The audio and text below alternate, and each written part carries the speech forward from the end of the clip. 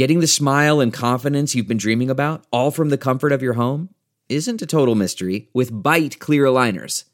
Just don't be surprised if all your friends start asking, "What's your secret?" Begin by ordering your at-home impression kit today for only $14.95. Byte clear aligners are doctor-directed and delivered to your door. Treatment costs thousands less than braces, plus they offer flexible financing, accept eligible insurance, and you can pay with your HSA FSA. Get 80% off your impression kit when you use code WONDERY at Byte.com. That's BYTE.com. Start your confidence journey today with Byte. Man, that sunset is gorgeous. Grill, patio, sunset. Hard to get better than that. Unless you're browsing Carvana's inventory while you soak it all in. Oh, burger time. So sit back, get comfortable. Carvana's got thousands of cars under $20,000 just waiting for you. I could stay here forever. Carvana, where car buying meets comfort meets convenience. Download the app or visit Carvana.com today. Delve into the shadows of the mind with Sleeping Dogs, a gripping murder mystery starring Academy Award winner Russell Crowe. Now available on digital. Crowe portrays an ex-homicide detective unraveling a brutal murder he can't recall. Uncovering secrets from his past, he learns a chilling truth. It's best to let sleeping dogs lie. Visit sleepingdogsmovie.com/Wondery to watch Sleeping Dogs, now on digital. That's sleepingdogsmovie.com/Wondery. Welcome to episode 288 with my guest, Cynthia Pena. She is an associate clinical social worker. She has her master's in social work, and she's working on her hours to become licensed. That might have been the longest introduction ever. I am Paul Gilmartin. This is the Mental Illness Happy Hour, a place for honesty about all the battles in our heads. From medically diagnosed conditions, past traumas, and sexual dysfunction to everyday compulsive negative thinking.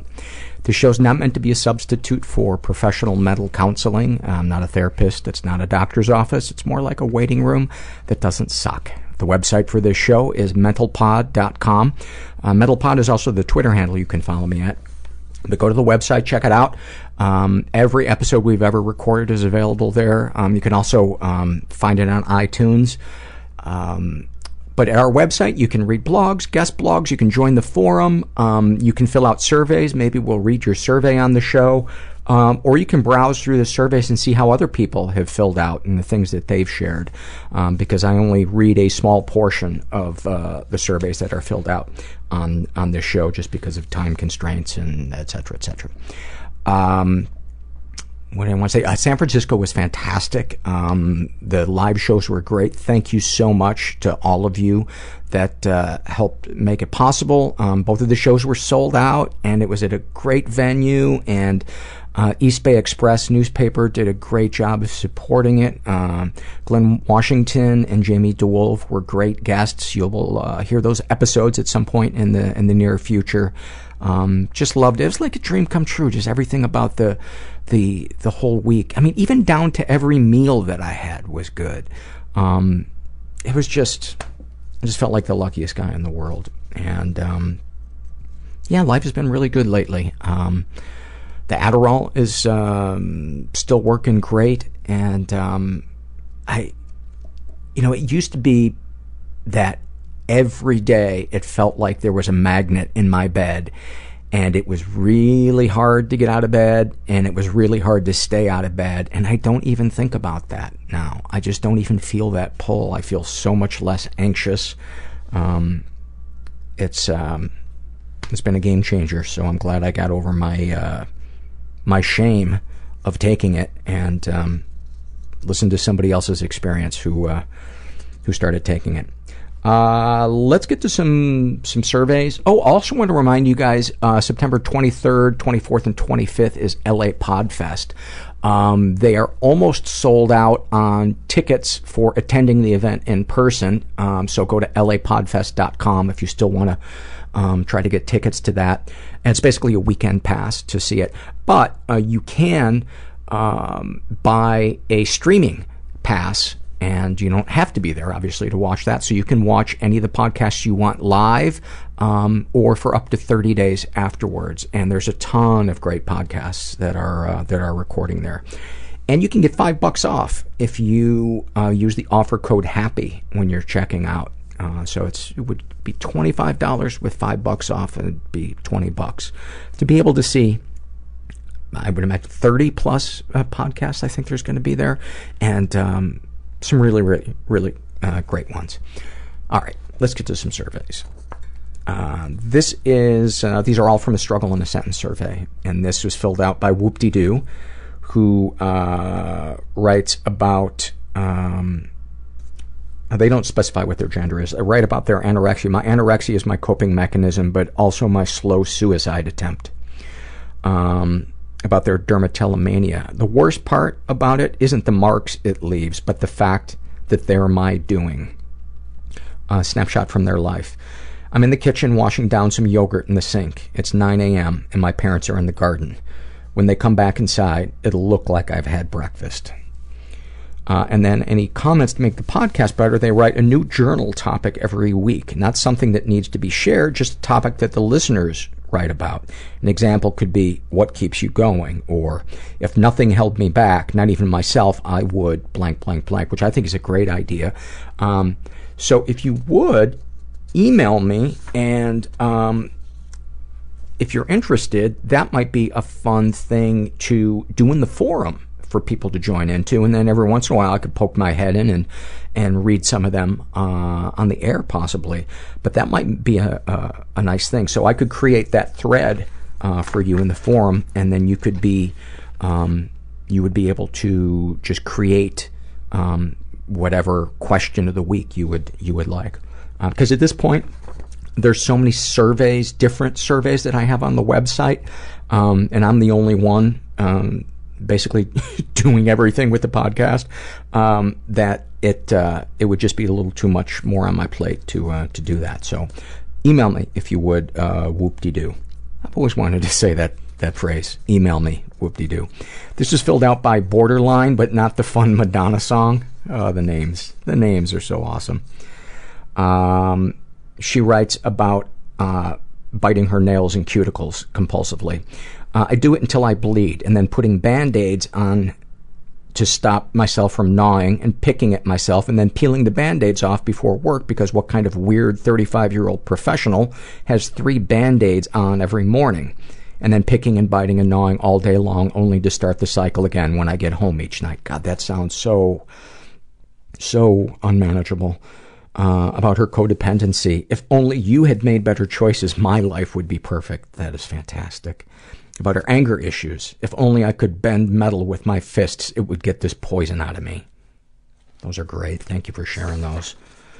That weird guy writes about, he doesn't say what it is, but he writes, my happiness depends entirely on whether or not you respond to my messages. That might be love addiction. Snapshot from his life, sitting in my room trying to get drunk and brave enough to message you, and usually passing out before I can see your response. I hope you go talk to somebody about that instead of just hoping that things will change, because it sounds like you got a lot going on there. This is filled out by Mo, and he writes about his anxiety. 500 Firefox tabs open and blaring at full volume. That's so fantastic, except for the fact that you're using Firefox. For that, I shame you. For that, I cast you to the bowels of hell. It's actually, the bowels of hell, I have not been tossing many people in there lately, so you're going to find it pretty roomy and almost your liking, except it's going to be 1600 degrees. About his PTSD, a horror movie villain that refuses to die. A snapshot from his life. Stayed awake till 6 a.m. last night, ruminating on a single conversation the previous afternoon. Oh my God, I think so many of us relate to that. Oh. And one of the things I'll do is I'll ruminate over and over how I should have said something, what I should have done right, how I could go back in time and correct it. This is filled out by Borderline Personality Disaster, and she writes about her BPD. It feels like living in a thick cloud of dissociation. Snapshot from her life. Someone asked me what I did today, but I don't know. I wasn't there. Wow. That's profound. That is profound. Tattoo Hoarder writes about his codependency. Climbing Mount Everest would be a meek task juxtaposed to me telling another person that I don't like them. And about his alcoholism and drug addiction. It's the family heirloom that I wish I could take to Antique Roadshow and shove up my mother's asshole on national television. I fear that I'm inadequate. So recently I've been punching myself a lot. Sometimes I feel like my full-time job mental illness is convincing myself I'm so alone. Why Hypervigilance. I should try to do something. I hate my kids seeing me like that. I just imagine killing people. I woke up with rats in my hair. They warp reality. Am I losing myself or am I becoming myself? I go back to bed. Hiding underneath the sofa while people were shooting outside the house. I was able to get myself out of Scientology. Put a gun to my mother's head and I was 11 years old. And you just garbage moving from one person's house to the next person's house, and you just hope they don't throw you out like garbage. So I planned my suicide. Because you won't ask for help. I'm asking for help. I'm not pretending everything's okay. I'm not trying to do it alone. I'm really happy that I did it, because a lot of good things have happened since then. That option just evaporated, and I'm not going to kill myself. I don't think I have what the woman who is not right for me anyway wants. I'm here with Cynthia Pena, or Cindy. Either one. You're okay with me calling you either one? Yeah. She is an associate clinical social worker. She's working on her hours. How long until you will have your hours and get your license? I'm pretty much halfway through, if not more than halfway. Okay. So soon. And you're based here in Los Angeles, and your boyfriend Alan and your sister Perla are... Perla. Perla. Oh, I thought it was Perla. Perla. So in Spanish, it's Perla, which is I'm not pearl. even going to try to say that. Yes, I know my good friend Claude Mann. He's one of the guys I did the TV show with. His wife is Perla, and we pronounce her name Perla. And she actually owns the domain name Perla.com. Oh, interesting. So that means you can't have it. Maybe she'll sell it to you. And she's an amazing singer. Perla Battaglia, have you ever heard of her? No. Amazing singer. She sang backup with Leonard Cohen for a long time, and she's mostly a solo artist now, but yeah. What's her background? Is she Mexican?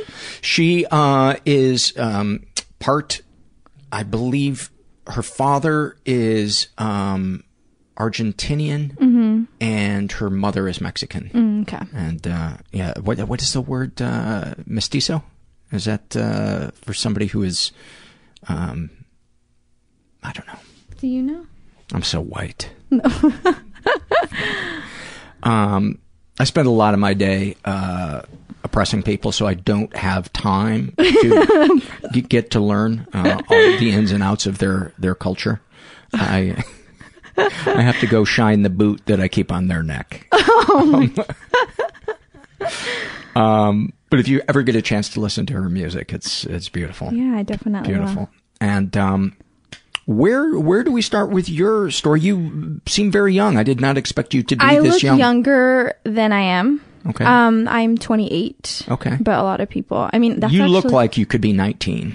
Yeah. That's actually an ongoing problem. Not problem. I don't want to say problem, but it's a concern for my clients, especially adults. When I worked with adults, I would constantly be asked my age. And I'm sure there was a lot of resistance, and I think it was more of the reluctance was I didn't have enough experience, like life experience, and how would I be able to help them with whatever was going on. And a lot of my clients have been in the system for a long time, so with chronic mental illness. So yeah, that was a big. And when you say the system, do you mean the justice system, the mental health system? Mental health. Okay. Yeah, the mental health. So the county mental health. Okay. Yeah. Which I would imagine is kind of a safety net with a lot of holes in it. I've just got out of a job. I don't want to say the county just because I want to keep some kind of anonymity, but it was triggering me all day, In every what way? day. Just, I mean, the helplessness, it made it difficult for me to help my clients. I was working with clients with severe and persistent mental illness, and we were required to do both therapy and case management, and I had a caseload of 60. You've got to be kidding me. No. And how frequently would you see everybody? Once a week? It was what they liked, and I say that with quotes because it was impossible. They would ask us, or they would kind of say, this is what you guys should be doing, but yet it was almost like known that it was impossible. Yeah. So we were required to see our clients once a month, but case management is not a once a month thing. It's like an everyday thing. So we were also like what does that involve, the case management? So just to give an example, I would get calls from clients regarding losing or being out of meds, right? So that was our responsibility too. We would have to consult with the psychiatrist, let them know, hey, such and such ran out of meds. They're requesting this amount until their next appointment. So we would get the okay from the psychiatrist, call their pharmacy, do a 30-day bridge or whatever it might be until their next psychiatry appointment, reschedule their next psychiatry appointment if they didn't have any, and like anything else they needed. Along with that, we also had to do documentation for each and every service. The way they worded it was, anytime the client's name comes out of your mouth, you have to write a note. So I would go... Are you sure you weren't in hell? Was it warm? Was it really warm? It felt like it. I was burning every day. It was literally every day I would have about 20 notes to write. And then sometimes things would happen, right, that would take me away from my desk that I couldn't get to the note. By the end of the week, I'd have 50 to 60 notes to write. Were you ever able to take a lunch break? Actually, a lot of us didn't even take lunches, and if we did, we would be in front of the computer writing. That must have been not too healthy for you guys to not have a time to recharge your battery during the day. No, it was anxiety provoking, and I struggle with anxiety. That's kind of my big issue. So I would have times where I'd have to lock my door, lay a yoga mat on the floor, and do deep breathing, and just try to do as much. Would that help a lot? It did. I tried to do meditation, but I'd have to do certain things, but it would just go back into the same environment, and it was really unhealthy. I'd also have to do assessments and care plans. And you no longer work at that county? I no longer work in that place yet, no. Okay. So I had to leave. We were also LPS certified, which means we could place holds on people. Mm-hmm. Of course, with my client population, a lot of our clients were decompensating. So I would get a call from somebody saying, hey, my daughter is just losing touch with reality. She's acting odd. I need you to come out, drop everything we're doing, cancel our appointments, go out to the home and do like a 3-hour hold. We'd have to call the ambulance. We had to call the police, and then we'd have to write the hold ourselves. So it was under our name. So that was another thing. And then that would backlog everything. And then I'd have to write... Everything would have to be rescheduled. Yeah. Right? And then I'd have to write 4 notes about the one hold I wrote. Oh, my God. Yeah. So are you in a private practice now? No, I'm still doing county mental health. I'm an outpatient clinic, but it's geared towards children, but it's a lot more reasonable, I guess. It's chronic mental illness with children and their families. Obviously, if you have children, you have to work with their families. But your caseload only goes up to 10 and 12 where I'm at right now. Oh, that must be a relief. It's a relief. What do you find the big difference to be between working with adults and working with children? The biggest is the family collaboration. I mean, when I worked with adults with severe and persistent illness, obviously there was a lot of family collaboration because a lot of them were lower functioning and they needed the family support. A lot of them lived with their family. They had to basically provide extra support for them to come to their appointments and get their medications. So in a sense, we did have that collaboration with the family prior, but this is a whole different thing. So we have to see the clients twice a week because I'm working with severe cases, and we would require the parent to be involved in one of them. Mm-hmm. So we would have like family therapy, and in a lot of it, it's so healthy to see moms or parents come in and do like just play therapy with their children and kind of model for them what kind of regulation they would be providing to their children, or modeling what kind of effective adaptive coping skills or problem solving for their children. That way they could both regulate each other. So it's a lot of psychoanalysis, which I'm really into. So have you found that the concept of being present with your child was something that a lot of parents, it wasn't really on their radar? They didn't understand how important it is to kind of be engaged with their child. Actually, that reminds me, I had a client recently. I did an intake, and I'm gathering information right now. I'm just kind of in the beginning process, and the child is 6 years old, and the mom was talking about how out of control this child is and how he's resistant to going to school, and just, it's really sad to hear these kind of symptoms in such a young child. He's 6 years old, just turned 6. And I was getting information from their family background, and she disclosed to me that she struggles with anxiety. And I kind of tried to link the two, and I said, I wonder if he's going through anxiety too, and this is kind of how it's manifesting for him. And it was like a light bulb, like, I never thought about that, and I would never even be able to talk to him like that because I'm mean to him right now. Like, I can't even be nice to him. But I don't think parents realize that a possibility of their children experiencing, mental illness in a different form than they do, and just being present and regulating for them. And I would imagine too, it's unsettling to that child to see their parent so anxious. It is extremely unsettling for a child to see their parents dysregulated, and you're modeling maladaptive coping for them if you're dysregulated. So it's kind of like the cycle that just continues to go. So mom is dysregulated, child is dysregulated. What does he internalize from mother being dysregulated? And it going back and forth. Wouldn't it be great if we could get cars to run on the cycle of familial dysfunction? They would just run forever. It would never end. It would you never would never end. need gas. You would never need gas again. And if it did start to sputter out, you would just throw in a holiday. It would just kick in again. Now, you use the phrase persistent and severe mental illness. Yeah. What types? My stupid software just had a little glitch. Sorry, we just had an audio drop out for a second.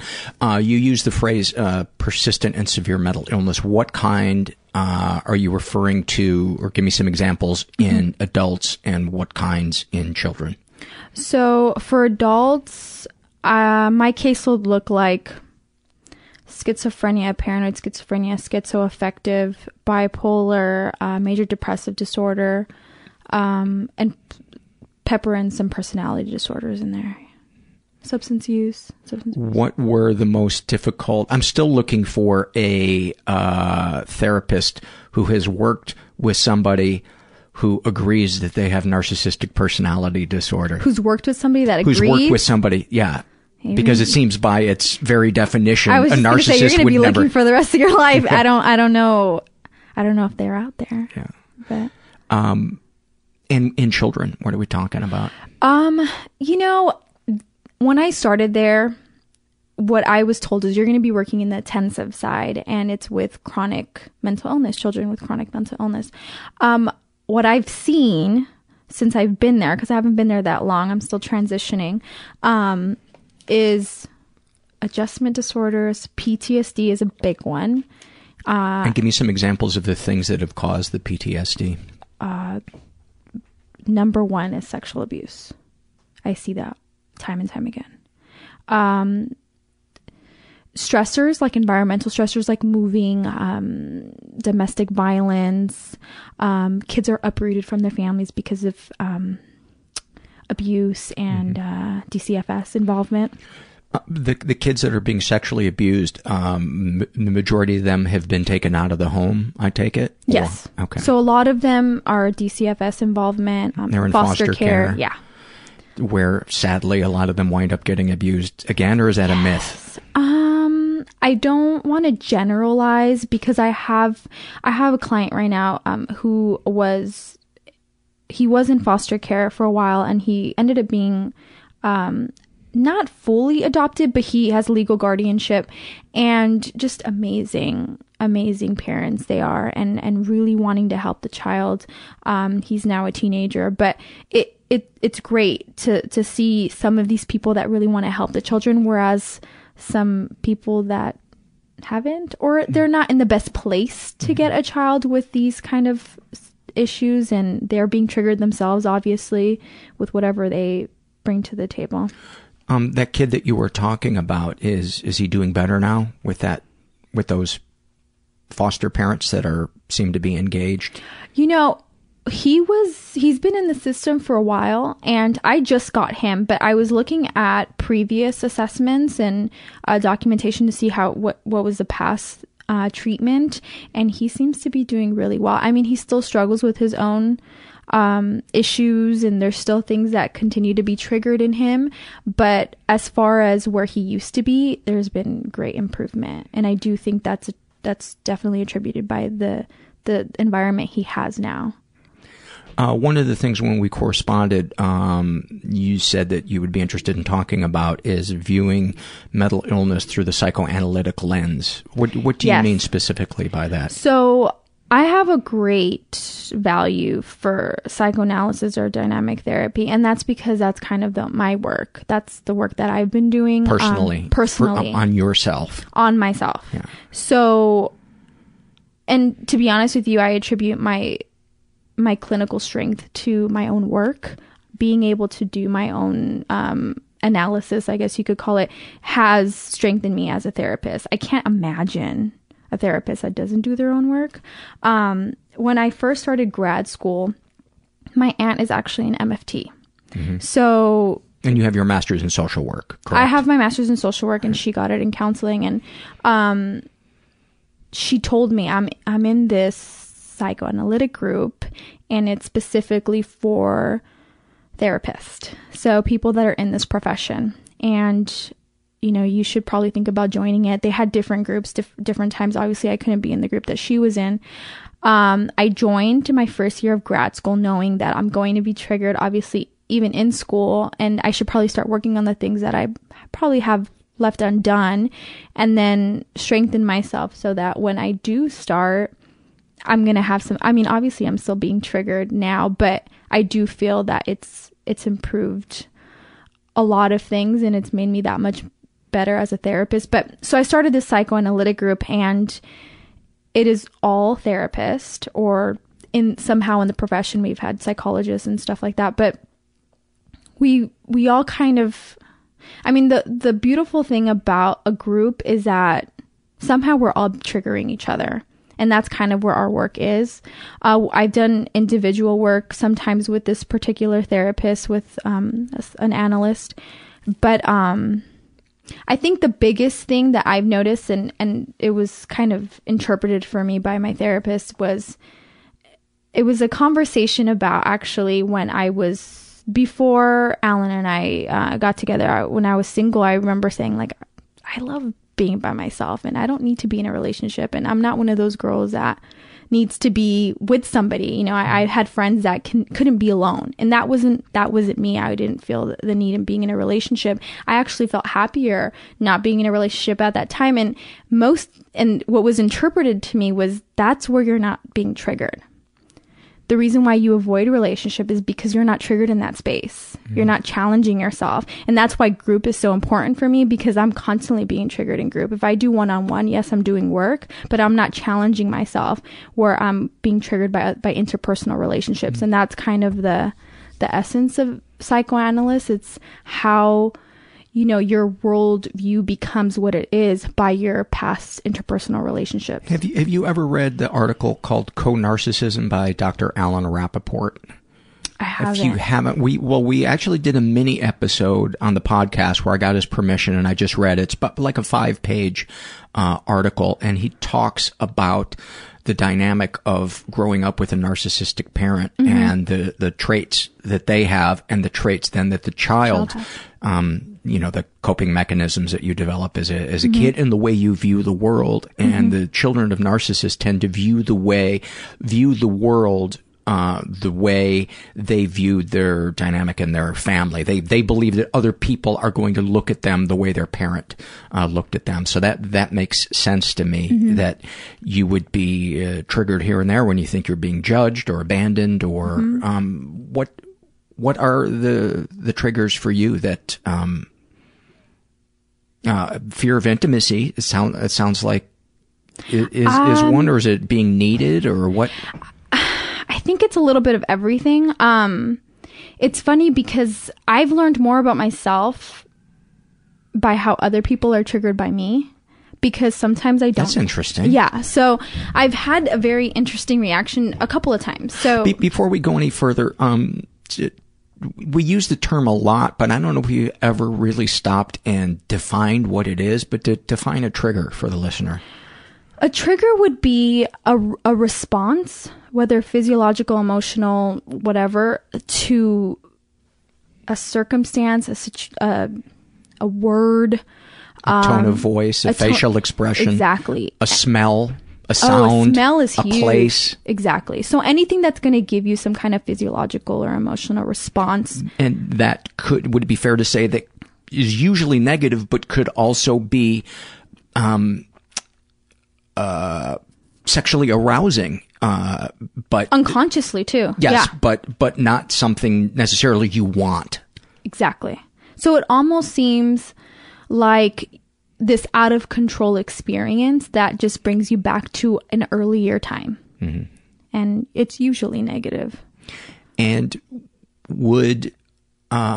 is it difficult sometimes to understand a trigger when the physiological response of that person is to be numb, or to kind of go to a dead place where they aren't necessarily, where they kind of check out? That would seem to be a struggle as a therapist to identify that, because there's really nothing.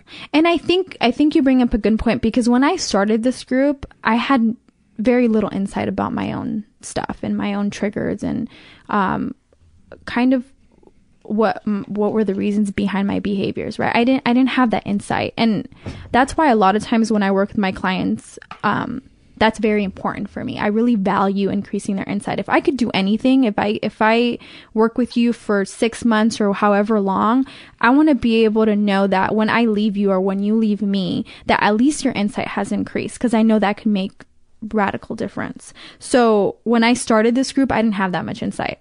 And I can honestly say that I have very good insight now. And that doesn't mean that I don't make mistakes, or I don't have situations where I just respond or react to things, but I'm able to reflect on it and process it and know, okay, this is what happened. What are the physiological responses that you have that you make you say, oh, I'm being triggered? Or mental? I'm triggered a lot. I'm trying to think here. Does your heart start beating fast? I have really bad anxiety. Okay. How does that manifest itself physically? So my anxiety is very physiological. What I mean by that is it's all in my gut. So, and I know I've heard that a lot, just as a therapist here, and then even hearing on your podcast, I've heard several guests talk about that. I get really sick. I mean, when I could talk about the last really severe anxiety, I guess, episode that I've had was my last year of grad school. And Say no more. You can't believe the emails that I read that grad students go through. It is its own emotional, mental, physical hell. But go ahead. It's fucking torture. And I know my boyfriend and my sister could definitely attest to that, because it really triggered me. And I was putting myself through a lot of, it was almost like masochistic, because I was in grad school. my last year, I had an internship to do. In this job that I told you about, that was where my internship was prior to being offered the position. But I had this job. I had a regular job of my own, and I was in a relationship. So I was doing all this at the same time. Plus I was having to write a paper about my family, which is not very healthy. All of those things just created the perfect storm. And I remember the way I would describe it, because I remember my mom asked me one time, and I said, just imagine waking up and the first feeling you feel is like you're choking. Wow. The first feeling, the only time I didn't feel anxiety at that time was when I was sleeping. I would wake up with just like a fog of anxiety. It was torture. Wow. It was bad. I remember driving to school, or it was either school or internship, and thinking, I don't know how I'm going to make it today. I don't know how I'm going to make it with this anxiety. Like, I don't know how I'm going to regulate it. I don't know how I'm going to be able to be with my clients when I feel like I have 1,000 bees underneath my skin. I would imagine, though, being with the client is the very thing you need to take you out of yourself and your thoughts about yourself, or no? I think at times when I allowed myself to be that attuned to my client, everything kind of went away for a minute. But it's so physiological that even if you're not thinking about it, you're feeling it all day. Wow. Yeah, it was bad. And is it focused on a particular thought of something happening in the future, or is it just a generalized body feeling that doesn't point to any event or person or thing that might happen? I'm sure if I really process it, there are like maybe certain triggers. At that time, there was just a lot going on. There was like a big family issue, which I was writing a paper about, and then I have this family thing going on, and you can't really escape or suppress what's going on with family when you have to really write about it. So I had to be kind of in the present, and then I was really overdoing it. I was working a job, and I was doing an internship, and I had a class, and I had papers to write. So I'm having a panic attack just hearing that. I kind of came to the acceptance that I am kind of a workaholic, and that's probably my way of distracting myself or numbing kind of things and just staying focused. And that's that's kind of the good thing about having anxiety too, is that it makes you really driven. Oh man, my wife, the house is clean when she is anxious. Yeah. You could get some shit done when you're anxious. We joke about it. She's like, oh, I feel anxiety coming out and the house is going to be sparkling. Yeah. It's good for some things. Was it you that we had talked about your interest in mental illness and sports? Or yes. Was that okay? Yes. Would you like to talk about that? Yes. So I have a huge passion for sports. I started playing, my family, actually my siblings and I, we were all playing sports since we were like 5, since really early. What's your sport? Or sports? Well, my favorite sport is actually sport that I can play, but I cannot play. Yeah, why is that? Because I'm not good at it. What is it? I love basketball. Why can't you play just in a fun rec league? Well, I mean, I truly do suck at it. I mean, I tried it when I was younger. I mean, my mom put us in every sport possible, and obviously at that time my parents' motivation was, let's get them into something to keep them busy so they don't do something bad. So we were in soccer and softball and gymnastics and cheerleading and dance, and I don't know, am I missing anything? We tried basketball. Yeah, I did try basketball, and I didn't have a good experience, but I love watching it. And my boyfriend actually played basketball. He's actually a really good basketball player, and we kind of share that love for basketball, and we love watching it. And who's your team? The Lakers? No, the Clippers. Right on. Are you a fan? Right on. I'm from Chicago, so if I'm going to root for any team, I'm going to root for the Bulls. But I love when people root for the underdogs. Me too. Yeah, totally. So I love it, and I love watching. I mean, it really isn't just about my team, because I love watching athletes play and then be able to show their athletic abilities, I think it's awesome. And I think it takes a lot of vulnerability to go out there every night and be under a lot of pressure and sometimes make mistakes and having to be in the press conference and talk about the mistakes. And I see a lot of need. And it's funny because when I was taking on this project, I've done a lot of research on it, and I've noticed like all these different aspects of like the directory. If we look at the directory of a team or an organization, I've noticed that there is a coach for anything you could think of. And there is a team MD, and there's a team chiropractor, and there's a team dentist, and all this stuff. And going down the list, I see nothing on psychology or social work, nothing. That's amazing. Unless they're hiding it, and then I would want to know why they're hiding it. Because I know a lot of athletes do consult psychologists, but I'm really shocked that the team wouldn't have one. Maybe there's still some stigma among the other players. I think there is a lot of stigma, and I'll tell you why. I've reached out to organizations or even like my alumni, my high school, and I've let them know, hey, I want to offer a free service and just talk to the athletes about just increasing their mental awareness. I get no calls back. No calls back. Wow. Yeah. I would love to read a book that somebody does about OCD in professional sports because it's rampant. It is rampant. The rituals that guys have and women. Yeah. It's endless. Yeah. And like Larry Bird wouldn't quit practicing until he hit like 53 free throws in a row. It's Kobe Bryant. He's had, now that he's retiring, he's had a lot of interviews where he talks about almost like punishing himself. Mm-hmm. Like if he makes a mistake, he'll go home and he won't sleep that night, and he'll go to the community high school or something and he'll shoot until 4 a.m. And it's almost like in a form of punishment. It doesn't seem like, hey, I'm just going to practice until, I get better at this. It's almost like, hey, you didn't win. You messed up the last play of the game. You're going to shoot until you regret it or whatever it may be. But which I find so interesting because it's one of the few ways of beating yourself up that maybe has a silver lining, as sick as that sounds, kind of like workaholism. Yeah.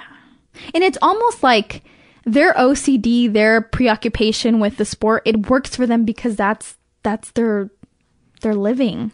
So it's okay. But I always think, what's that person going to be like when they are done with the sport? Exactly. And they have to win at everything. And you can't turn something like that off. No. I mean, just working in the profession, right? You can't turn something like that off. And how does that impair their life? How does that impair their relationships? And then there's things that happen like Blake Griffin, which I'm a huge fan of. And I even watched him when he was in college. And this whole situation with the physical altercation with the manager, the equipment manager. And he actually physically assaulted him, broke his hand, and then took him away from the game for 4 weeks, additionally, on top of what he was already missing. So more than anything, I would love to merge two things that I love and I'm passionate about. But what I also see, which is very important to me, is the opportunity to eradicate stereotype or stigma, right? Because you see all these endorsements with these athletes. A lot of them have nothing to do with sports or athleticism. And it's like, oh, I saw one recently, H&R Block for tax, and it's Anthony Davis. And then we have Subway, and then we have... My favorite one is the chocolate milk is healthy. Yeah. That's my favorite one. I saw it on Shark Tank too, that supposedly flavored milk is healthier or something like that. But anyways, I digress.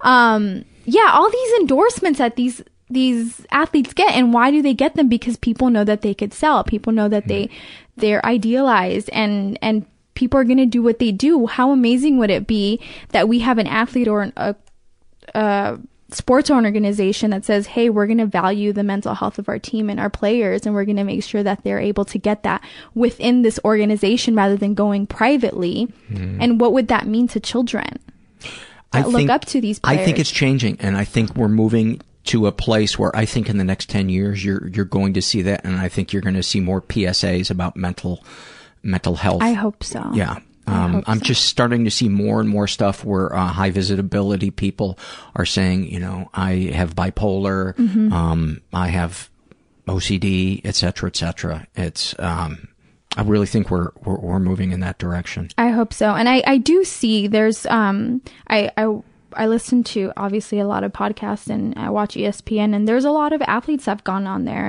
and talked about kind of their own support for mental health awareness. And it's just kind of something that has to go through time, and hopefully people will jump on it. And I would imagine there are a ton of athletes who came from a chaotic home, and if they stayed on the court or at the football field, it was a way to get out of their environment. Yeah, it was a way to not have to be around alcoholic dad or crazy mom or whatever. And what happens when that becomes your coping, and then it's no longer used as your coping, but it's now like a way of living? What happens to that? Is it still a coping, or do you kind of lose out on that and you have to replace it with something else? I just think there's so much room for mental health awareness in that space. Well, let's talk about your life, your upbringing, and your struggles, unless there's other stuff that you'd like to talk about from a social worker point of view. I guess we could segue into me, and then somehow things will probably come up as me being a therapist. But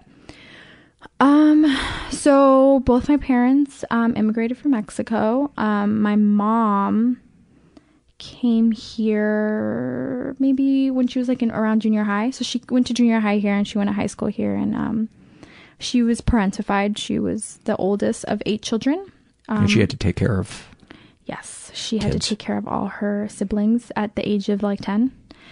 So she was doing all the home duties, cooking, like a full-on feast, right, for 8 children. And, oh my God. Doing all the laundry, taking care of them. She had her youngest sister. What was your grandma doing?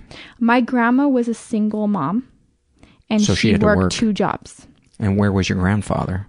My mom's father, who I do not know, was an alcoholic. So alcoholism and substance use, you'll notice, runs really deep in my mom's side of the family. So my mom was also experienced some trauma. So here was a 10-year-old girl who had to take care of her siblings and deal with a lot of traumatic experiences that happened with her, not counting the neglect and lack of attachment. Yeah. So that's my mom. My dad came here like early teens. I want to say like 15, the latest, 14. And he came here alone, and he had actually several. He had several. What's the word? He came here several times and had to be taken back. Obviously, he came illegally, and he, I think, did it like 3 times until he finally stayed. The other times he was shipped back, but he came here to work. He is one of 7, and he's not the oldest, but he's somewhere in the middle, and he was required to come here, work, and ship money back to his family. And he was here alone at age 14 and worked full-time, if not more, and lived in like a little room that he rented. So obviously there's both parents who have very little attachment, probably neglect, emotional neglect, and don't know what parenting is. And then you have them have children. And how many in your family? There's 4 of us. So and where are you? My older brother is before me, and he's like 1.5 years older than me. And this is going to be key. So my brother is 1.5 years older than me, and then I'm next. And then my sister and I are 11 months apart. And then my brother after her is like 1.5 years. So we're all very closely. And they say the closer in age siblings are, the more they fight. Actually, I'm very close to my sister. We're not even a year apart. But that, as a therapist, and just by personal experience, that really affected me. And what really affected you? Being so close in age to all your siblings. Yes. In a positive or negative way? Negative. Or both? Negative. And only in the sense I love my siblings and I love having a close relationship with them, and being close in age makes us that much closer. I do believe that. But as a child, it really affected me, and I think that continues to happen. In what way did you feel lost in the shuffle? Like you weren't getting enough love or attention? So I was a kid that my parents kind of describe as, oh, Cindy was always a good kid. She never made any noise. She kind of just sat there and watched TV. So I ended up being the kid that nobody paid attention to because I was good. I was the exact same kid. Yeah.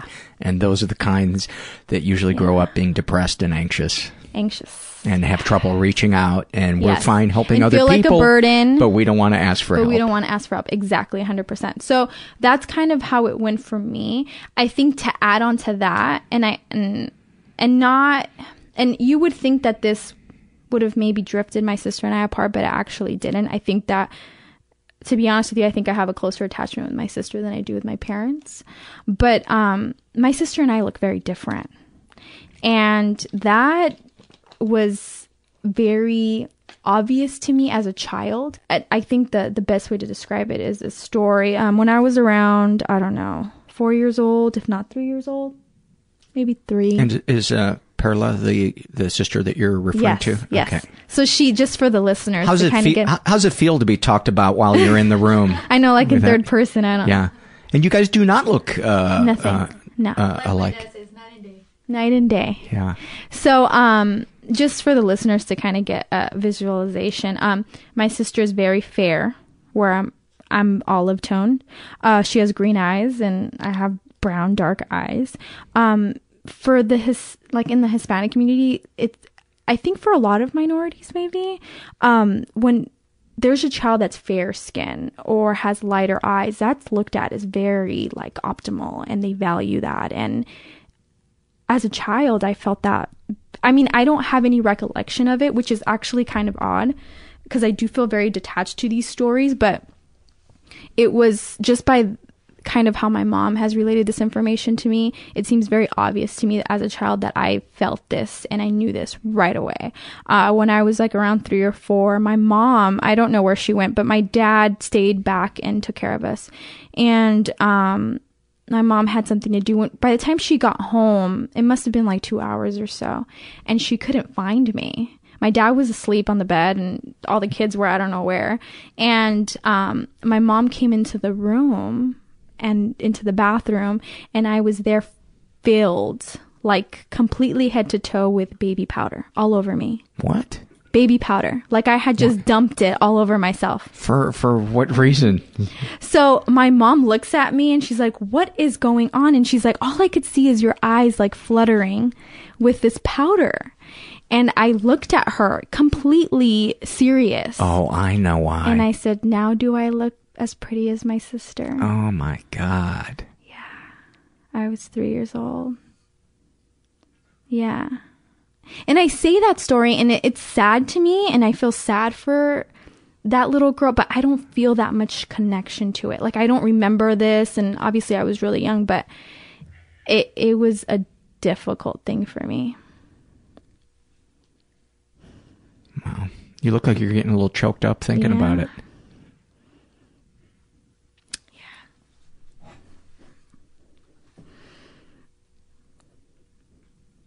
My mom had a really difficult time after that. I don't know if she was aware of it before, but that was kind of the thing that solidified it. And I think she, after that, either got on the phone or slowly told my aunts, if you're not going to give Cindy the same attention as Perla, you can't be around them because it's really affecting her.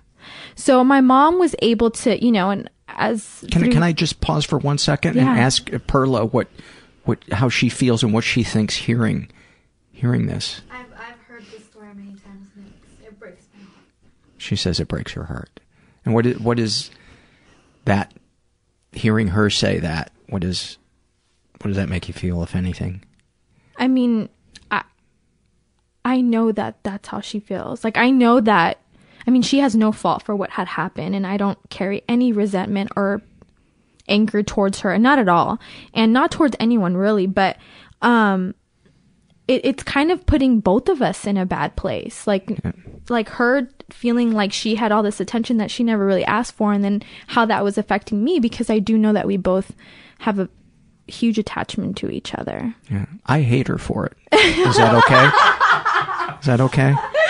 Yeah. Perla, you sicken me. Now get out of the room. But my mom, and as a therapist, I know the importance of repair, and that was kind of her effort of repair. And I know my parents did the best that they could, but there was a lot of things that it was like, fuck, like, you guys just continue to make mistakes. Like, and what I mean by that is I was pretty emotionally neglected, and I think it, obviously you could tell just because of the whole idea of Cindy's okay, we don't have to worry about her, and that kind of goes till today. Even as an adult, my parents still kind of, in one way or another, kind of make this statement. But when I was younger, I had really severe separation anxiety from my mom. Like I said, we were in sports, so she would like drop us off in sports, and she would go and do her errands or whatever, and I thought I was gonna die. Like, as soon as I did not see her, I went into straight panic. Like, I felt the same feeling that I described to you as an adult when I was going through really severe anxiety. I felt the same thing as a child. And were there thoughts along with it, or was it just a generalized thing? Was it, I mean, would you think to yourself, my mom is never coming back? I think unconsciously I did. I think I felt like she was going to forget about me because I was always feeling forgotten in this kind of shuffle in this house of all these children. And my youngest brother was kind of a handful. So I felt like I was always forgotten. So I think unconsciously when I was left in these places, even though my mom would kind of reassure me, like, I'm just going to, go to the store, I'm going to come back. I almost felt like they always forget about me. What makes me think that they're going to come back? And I don't know where the timeline runs. I don't know if this certain event that I'm going to say right now happened before this or after this. But if it was before this, it would make sense. If it was after this, it's kind of fucked up because it just reassured my own fears. But I don't know where we had came from, but we had went to maybe like a get together, a party, and we had gotten home pretty late. And my parents forgot about me in the car. I fell asleep and I wake up at midnight or so. And I am by myself in the car, and I couldn't get into the house. So I had to sleep in the car the whole night. Oh, my God. Yeah. And I thought I was going to die. I thought somebody was going to kidnap me. And I remember banging on the door for like, it seemed like hours, and my hands were all red, and nobody would open the door. And I had to wait. I had to constantly look at the clock in the car. And you were how old? Maybe 8. Wow. That's... Or 9. Well, yeah, I fell asleep, and I woke up and everybody was already in the house. I mean, so I don't remember, and maybe this is me like kind of repressing that. I don't remember if this happened, if it was like kind of like the onset that created this really severe separation anxiety, or if it happened after, which would increase the anxiety. Yeah. They could have at least cracked the window for you. I mean, at least like be like, hey, put a little post-it, like go through the back. And to be fair, they did park you in the shade.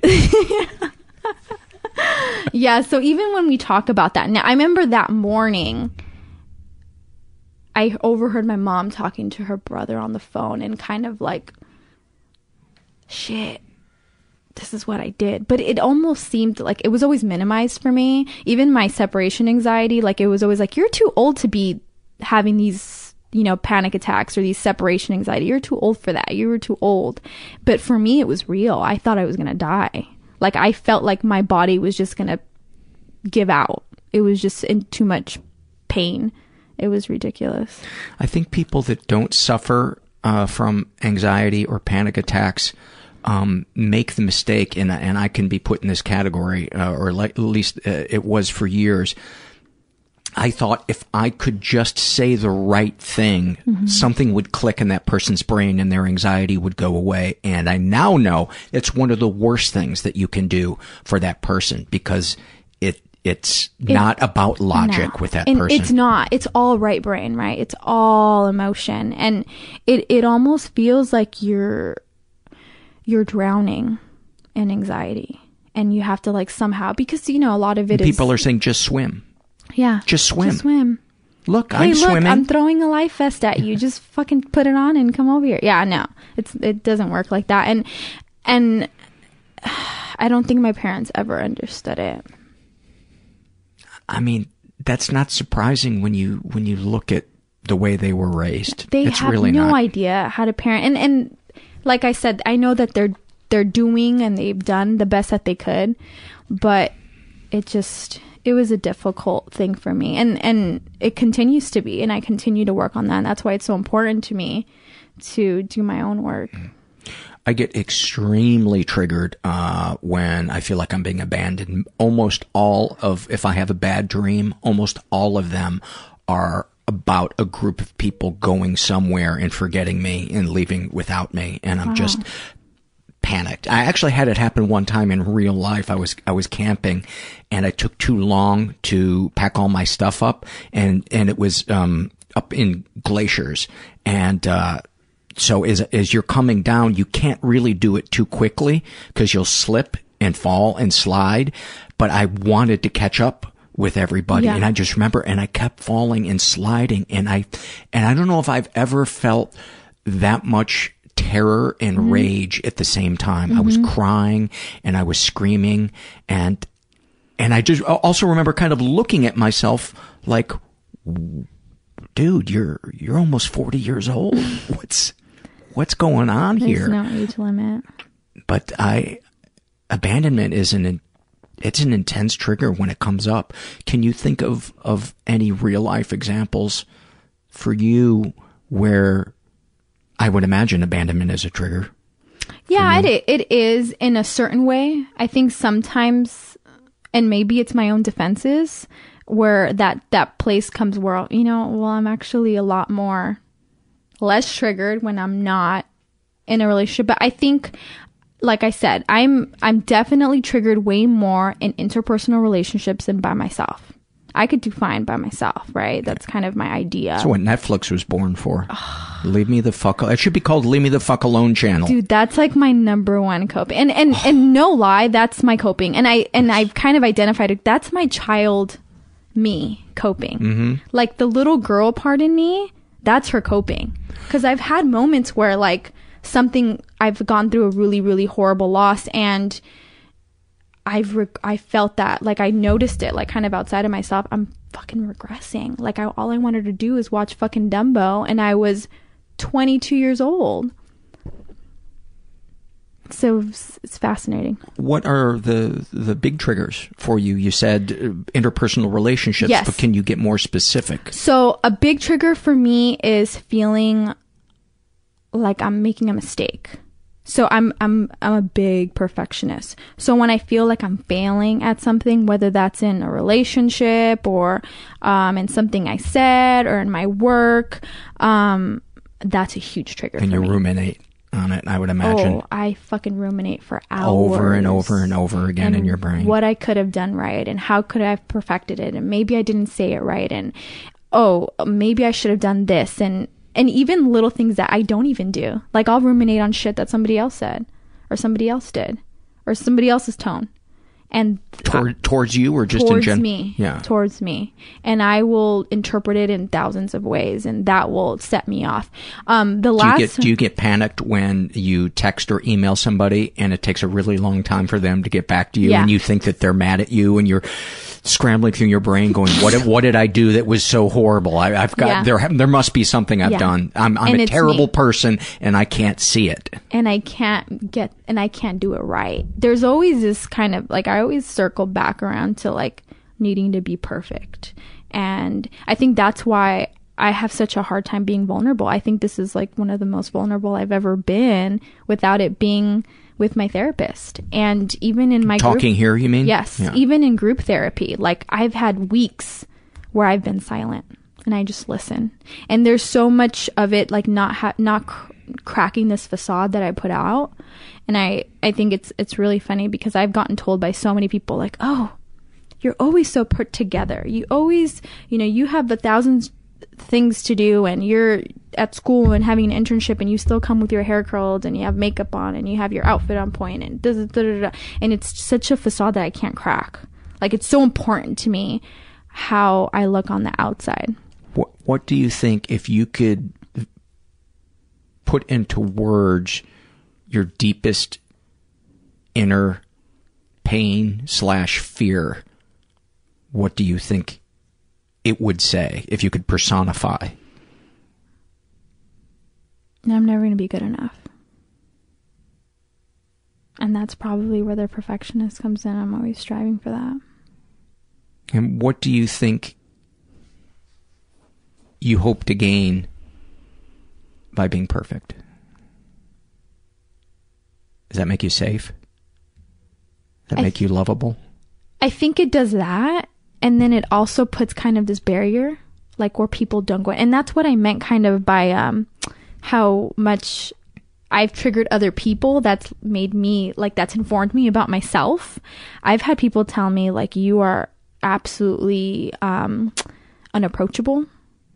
I've had people tell me that I have chronic bitch face, but in a lovable way. And she might be my favorite rapper, Chronic Bitch Face. Yeah, so I've gotten told, like, man, before I really got to know you, I thought you were a fucking bitch. Or so they probably get their abandonment issues triggered by you. This unavailability. Yeah. Like, I don't know you. I feel unsafe by you because I can't read you. I've had people, therapist, okay? I've had somebody that I worked with in my previous job that was absolutely triggered by me because she couldn't read me. And she even told me, like, you're the least emotional person that I've seen in here. Like, I want you to be emotional. Which was her own shit, right? That was for her to feel safe. But it's also informed me about myself. Like, how others perceive me has given me a little bit of information of what I'm putting out and why. So obviously you've done some deep inner work. The fact that you were crying 20 minutes ago here on the podcast with somebody that you've never met before. I mean, that's pretty remarkable. Yeah. What do you think brought about that change? Just therapy and trying to be conscious of your fears? Insight. I could put a word to it, or I could have an understanding of me and why the behaviors are the way they are and why I'm triggered to certain things or why I respond a certain way. I'm able to kind of have a dialogue about it that I didn't have before. Before, I just react, right? It's just a complete reaction to whatever is happening within an interpersonal relationship or something my parents said. I'm triggered by my parents every single day, but there's that happens, and then it's just a reaction, and there's no reflection after. Even if I have a reaction now, there's reflection, and then I could I could repair. I mean, that to me is 90% of recovery, because expecting us to not make the mistakes, to have our brain not go to the dark place immediately is so unrealistic. But it's, what do we do once we find ourselves in that familiar stinky room?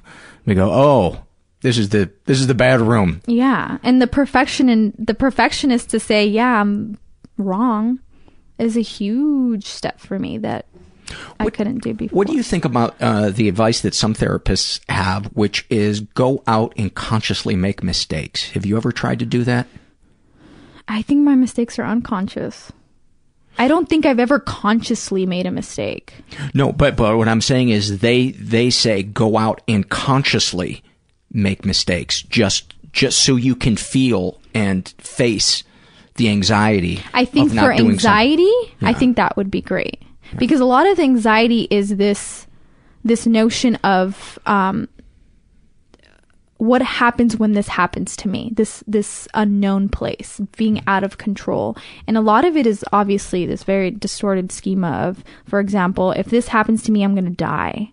Or if I allow I think a big thing for my psychoanalytic group is if I cry, I won't be able to stop. Wow.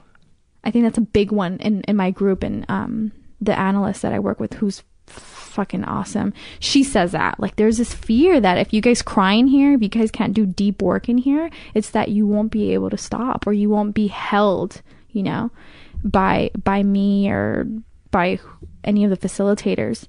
And that's kind of why we hold ourselves back.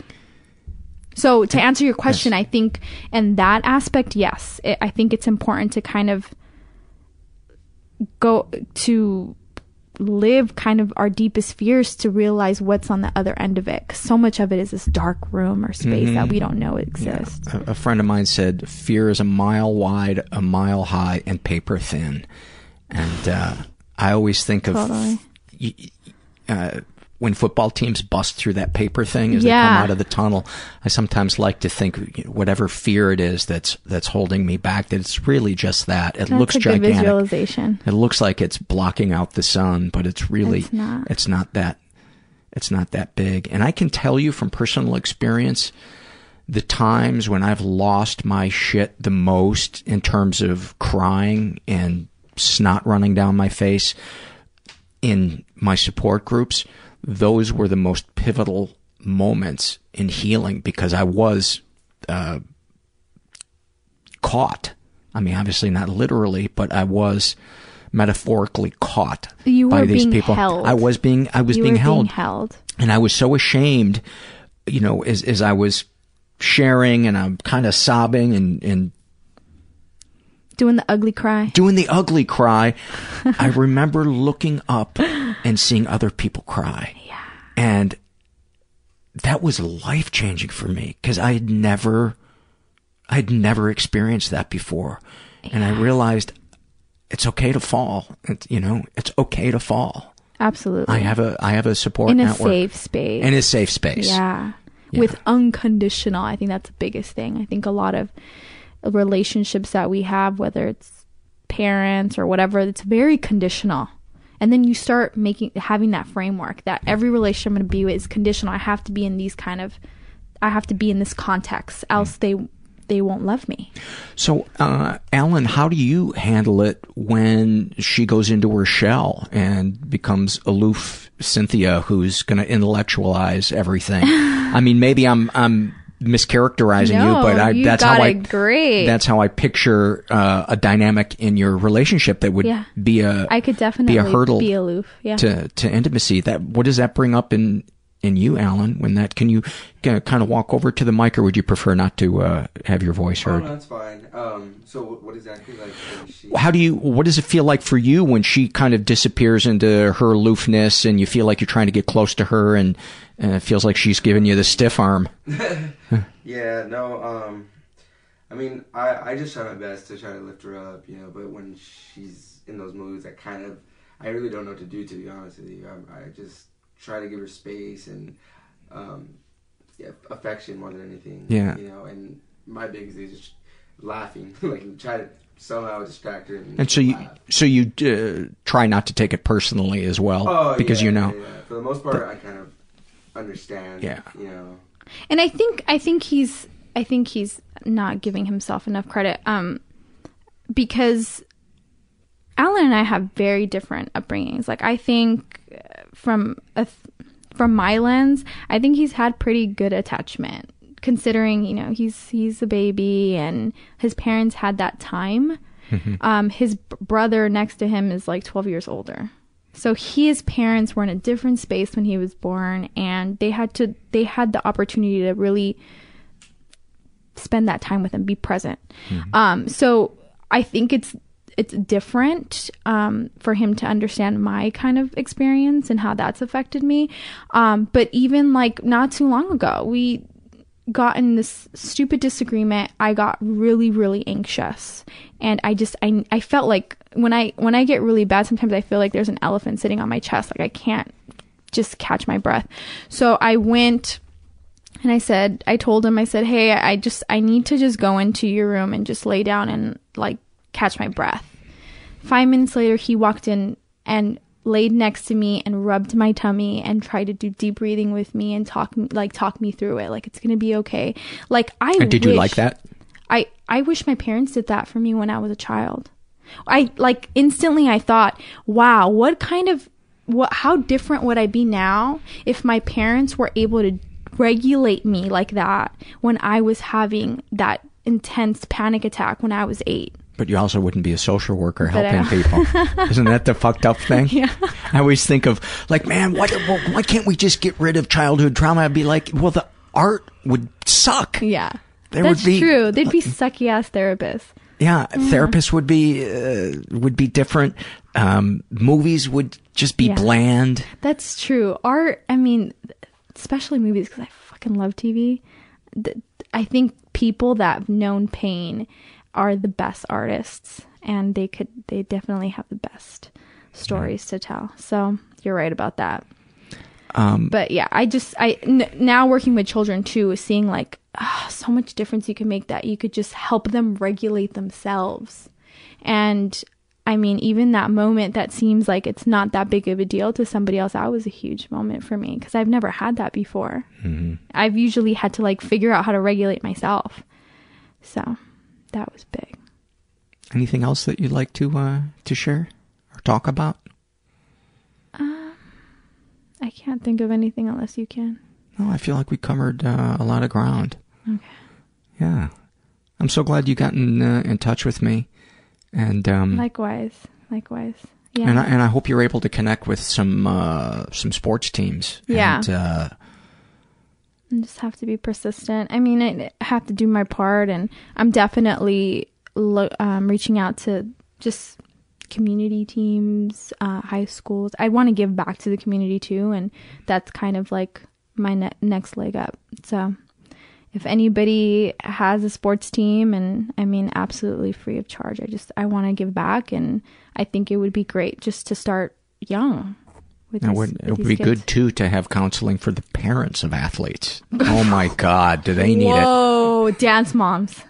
Moms. I can't even bring myself to watch Trophy Kids. I can't bring. It's a documentary about the parents who push their kids really hard in sports. To me, it's like beauty pageants. I can't watch it because I can watch something on a tragedy that already happened and is over, but to me, that's like watching somebody standing on the train tracks. It's fucking scary to see these parents. They're like, it's like the devil comes out of them. It's fucking scary. And I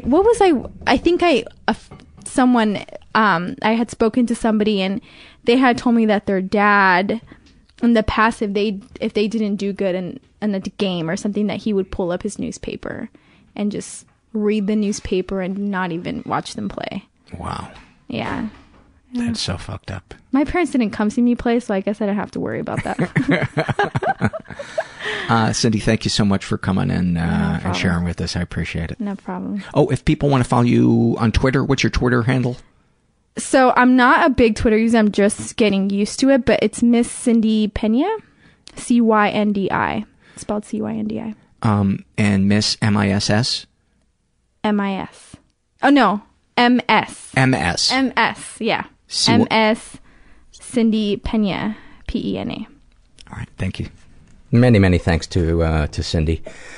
I always love when I learn more about the mental health system, because it's one of those things where you kind of think you picture what you kind of think it might be like, and what it's like to be in that system, either on the the helping side or the getting help side. But it's always a different picture.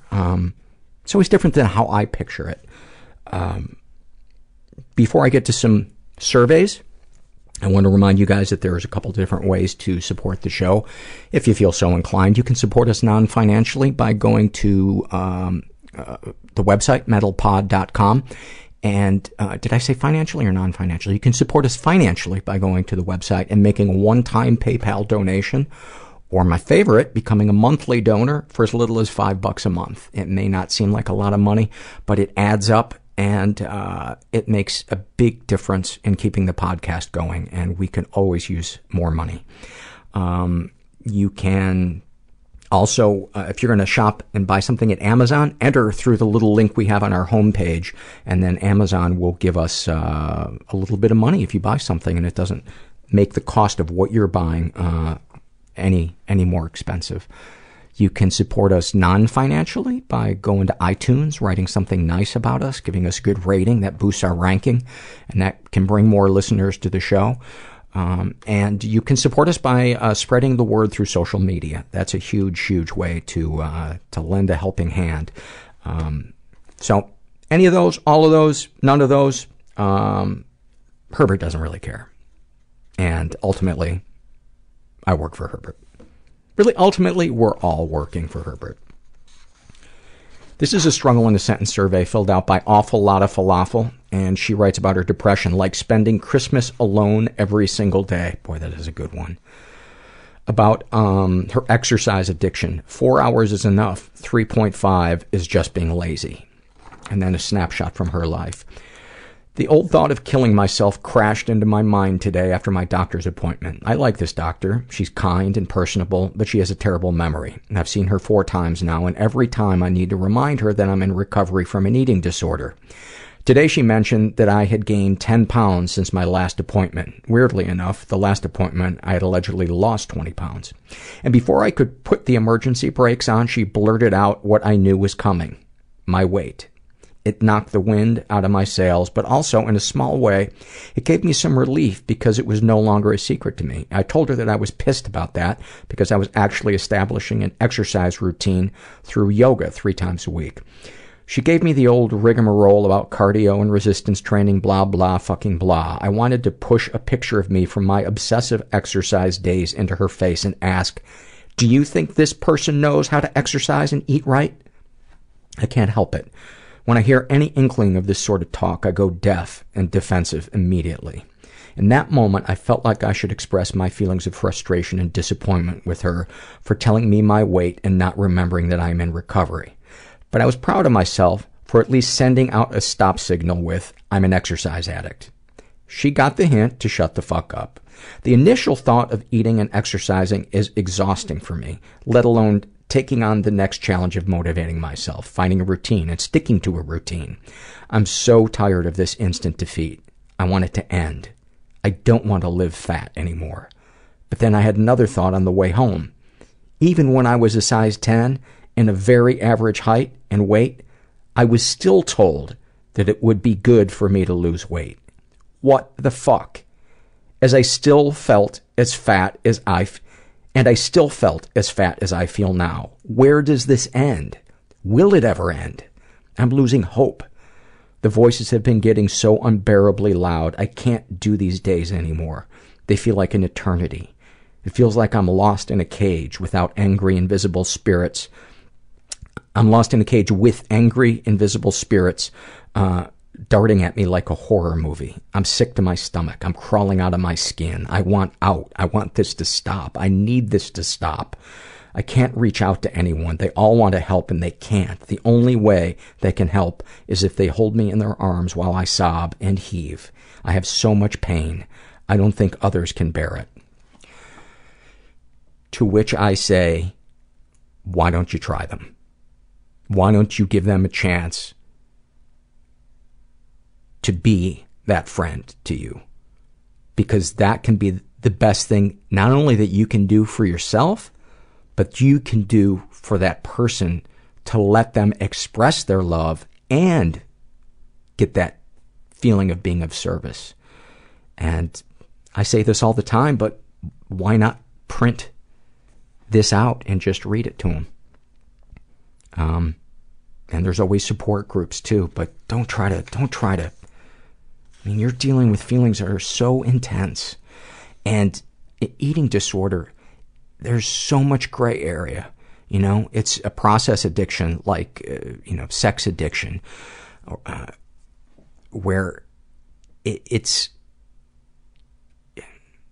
something that many of us need to do every day. Well, food you certainly need to do every day, but for a lot of people, sex, they want to be sexual. And so how do you handle an addiction where you have to interact with the thing that you are addicted to?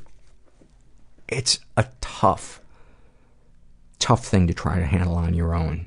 And plus it can be fun going through it with other people because they know the pain and the misery, and there's always that shared laughter. over it. That's what I've gotten from support groups. So just my 2 cents. This is filled out by Shithead. It's a nice transition. They're gender fluid, and they write about living with an abuser. Emotionally abusive boyfriend. If I could trade every word you ever said to me for a fist in the face, at least I wouldn't be so confused. That is Hall of Fame. I mean, that just sums it up in one sentence, how complex and still every bit as damaging emotional abuse is. Snapshot from their life. Sitting on the floor of your bedroom in the middle of an anxiety attack while you scream at me, waiting for the moment you calm down and apologize and tell me you love me so that I can breathe again. Wow, that sounds intense and overwhelming. Any comments to make the podcast better? More about Herbert's legs. I can't disagree, because I feel like we give the impression that it's all about Herbert's butthole, and it's really not, because he has some gorgeous, stumpy little legs. And he does make them look longer by wearing 60s go-go boots, which you wouldn't think would look good on a male dog, but he makes them work. He makes them work, and that's the end of my riff about Herbert's legs. I don't know. That made me laugh. This is from the Shame and Secret survey. This is filled out by a woman who calls herself Still Breathing. She's 18.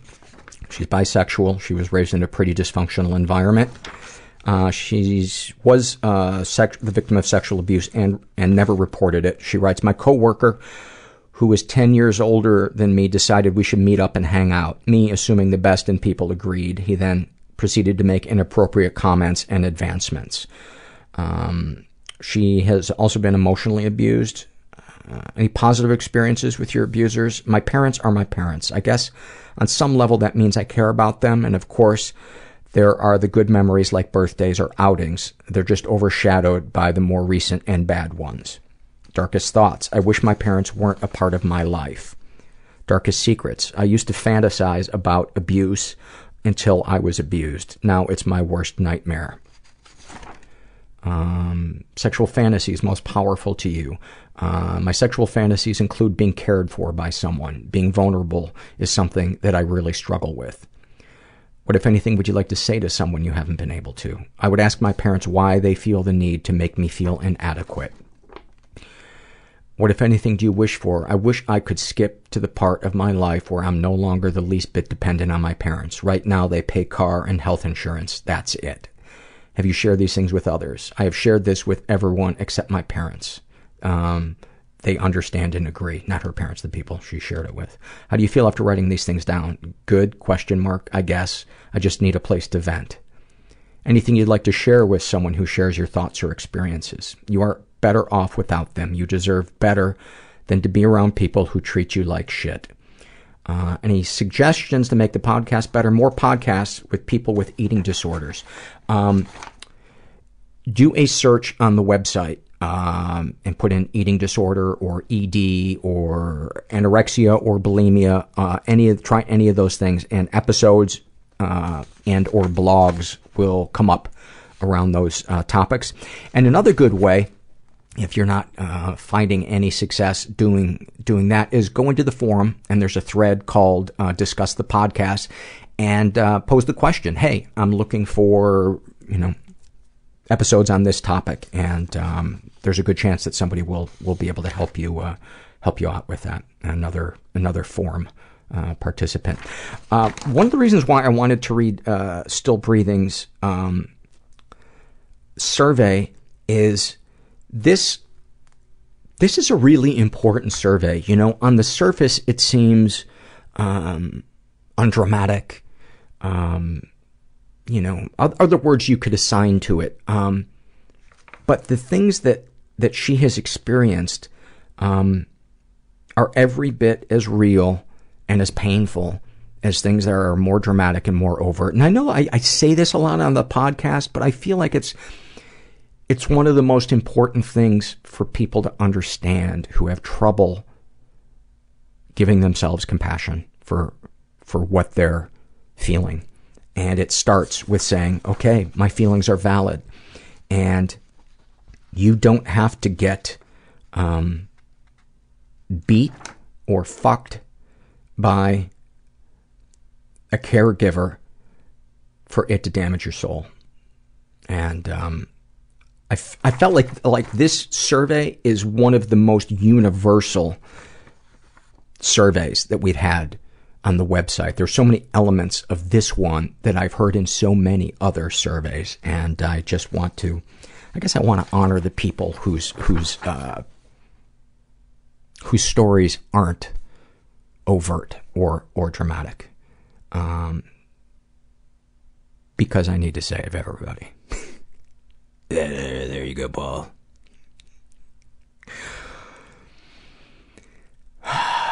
Fighting the urge to rewind. I don't have to be perfect. There is no perfect. You never were perfect. You never will be perfect. You can't save anybody.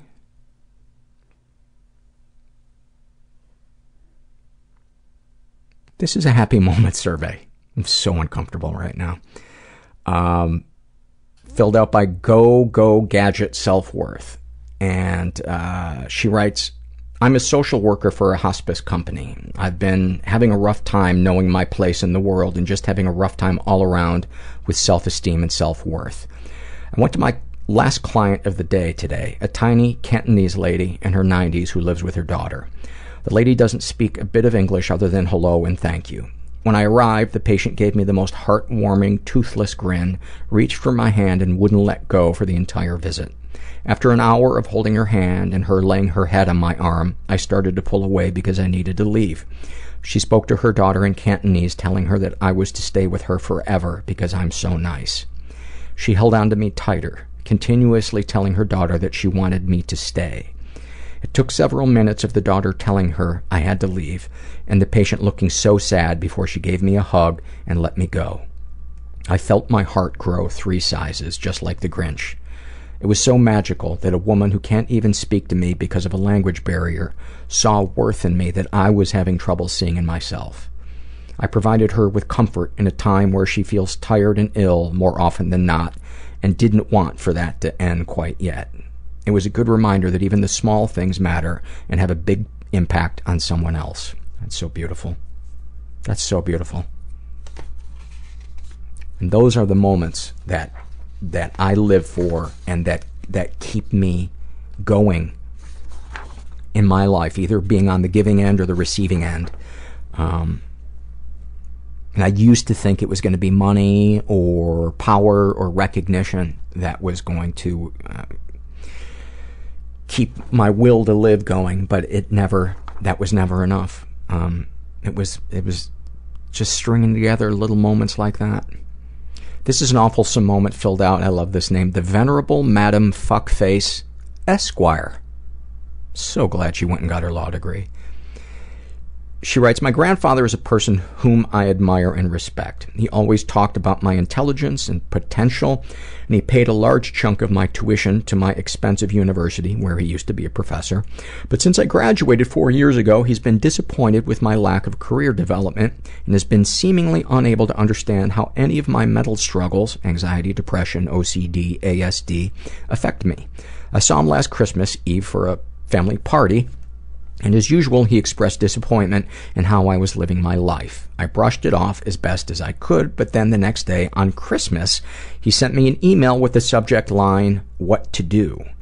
I knew from the first couple of lines that I would not enjoy reading it, and I was actually having a pretty nice Christmas, which I hadn't been able to do for years, so I put off reading it, but it bothered me for the rest of the day. Finally, once I had gotten home from all the Christmas festivities, I read it.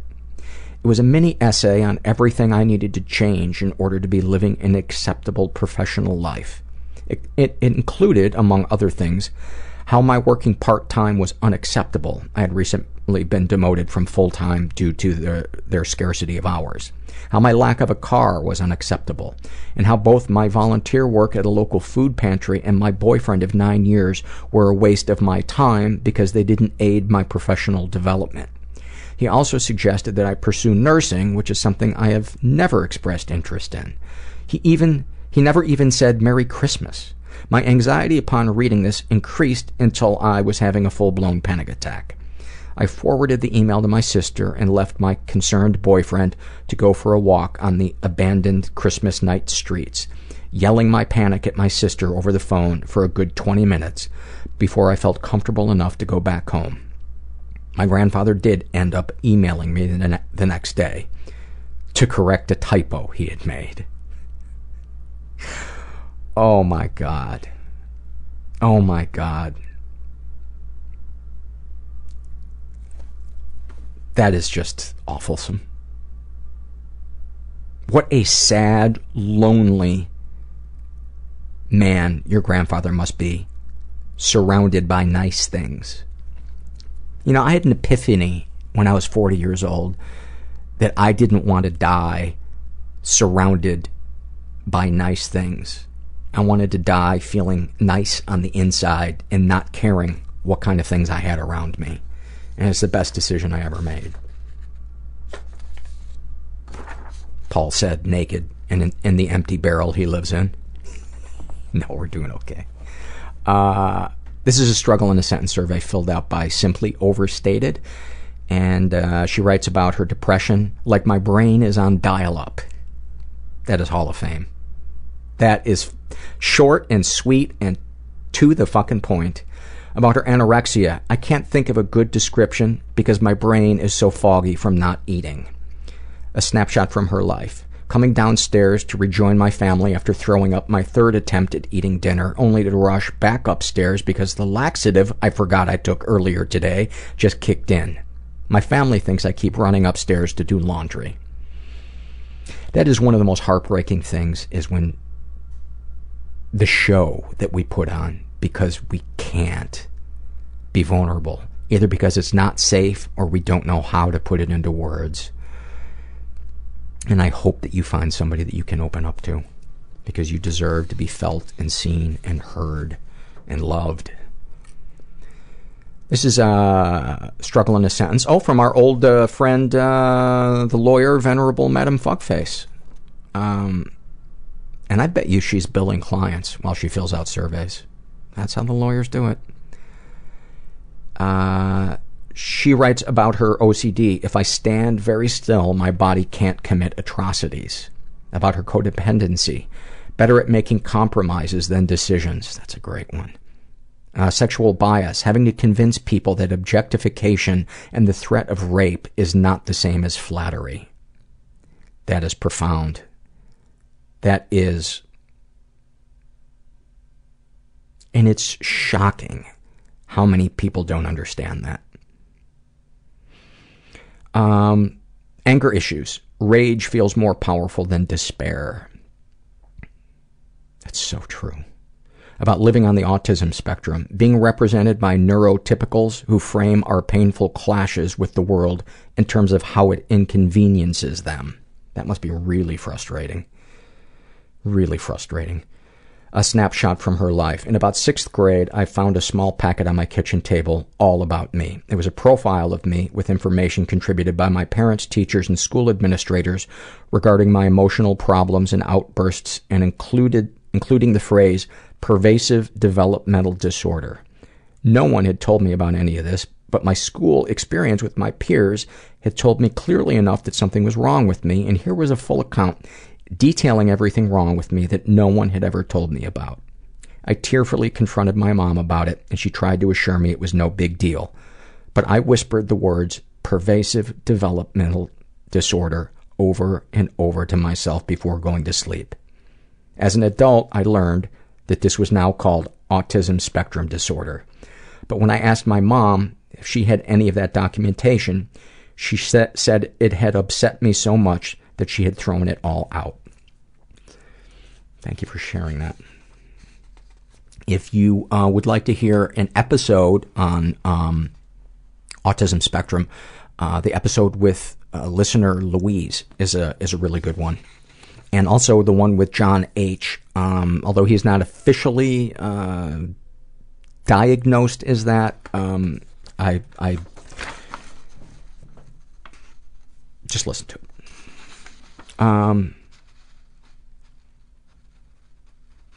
This is a shame and secret survey filled out by Jaded Ivy. And she's straight, in her 20s, raised in a pretty dysfunctional environment.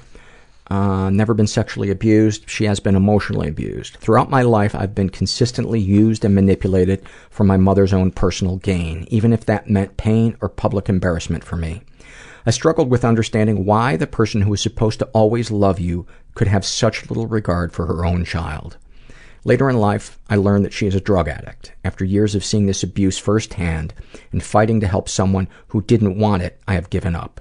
As heartless as it sounds, I know that this will kill her, but I cannot continue to suffer and fight and be hurt by someone who only cares about their self and their drugs. I am not even sad about it now, only numb to the situation. I think that is healthy on your part, and I think that's a best case scenario. That's what you have to do, is if that person doesn't want help, you can't watch them kill themselves, because that just drags you down with them. Any positive experiences? She is my mother, so she has made it hard to cut myself off completely, but it does not change my feelings about the situation. Darkest thoughts. When I am driving my car at night, I constantly just imagine myself driving full speed into a tree. The thought is so comforting to me because I know that if I did that, my suffering would be over. What are your darkest secrets? I've had 3 abortions within 2 years. I have still never talked about it out loud. Every night I dream about the babies I would have had, oftentimes waking up screaming and or crying. I can't imagine how intense that must be.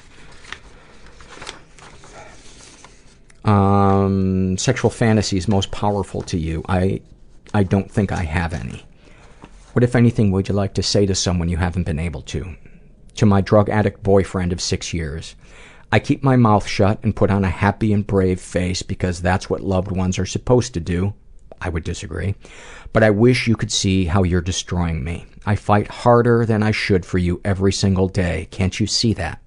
Every time you pick drugs, you're ripping me apart to my very core, slowly killing me. You aren't just killing yourself, you're killing me. But only one of us gets to use pills to kill the pain and erase the memories. I just want to shake him and tell him what his addiction is doing to me and everyone who loves him. I just need him to see how much I'm fighting and love him and quit the drugs. I just need him to see, yes, I'm fighting and love him. But I know that is unrealistic, and I know this isn't something he chooses. It's a disease that kills not only the addict, but everyone around him. Addiction is a grande. Grande.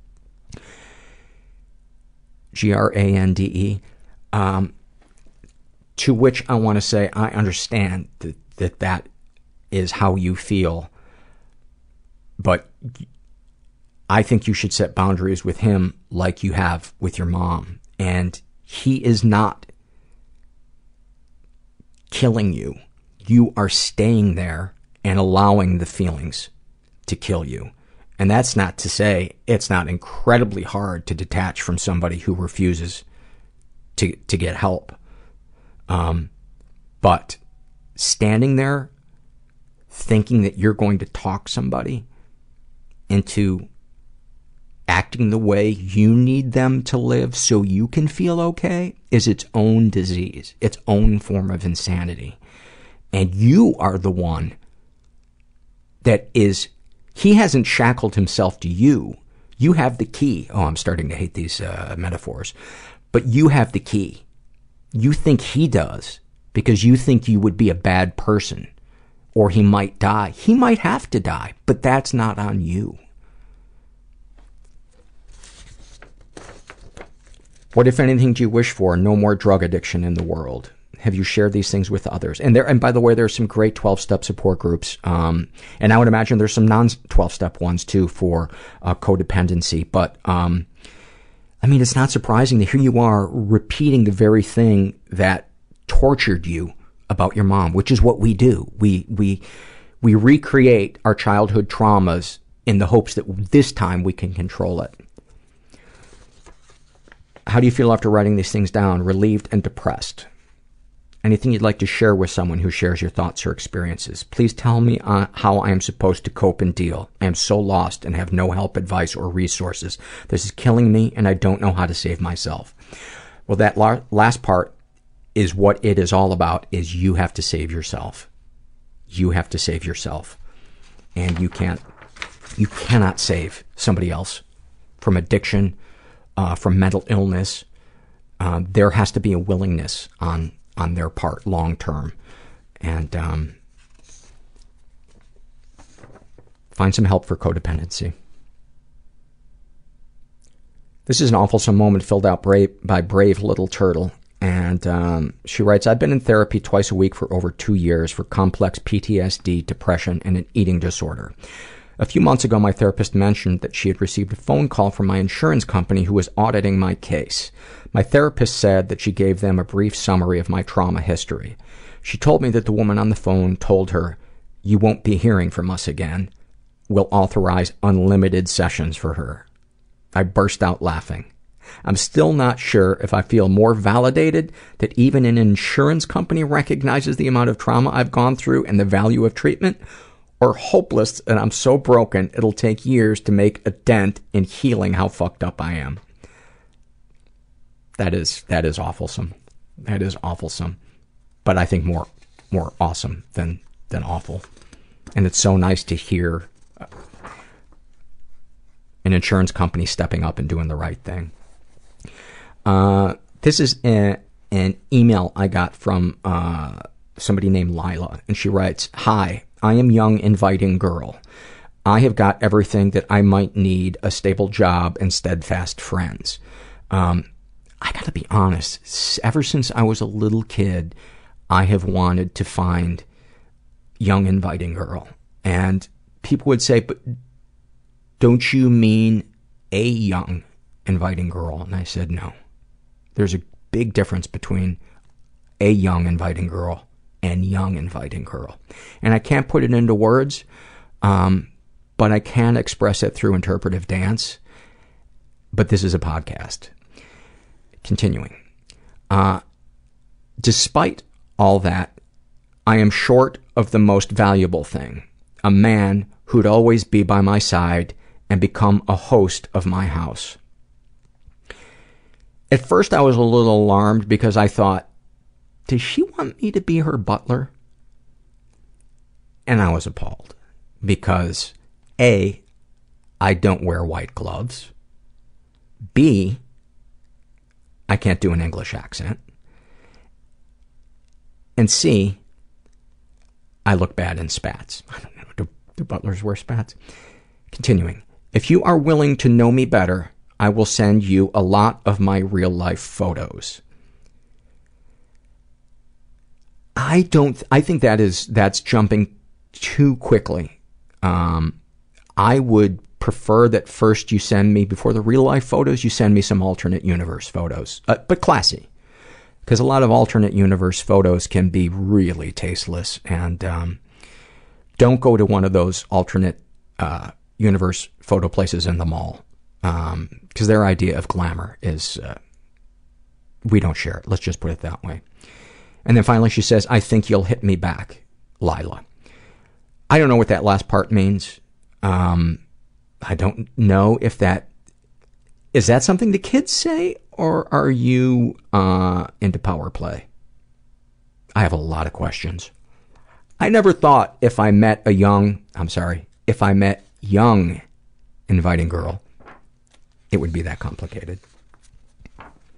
That's love on the internet.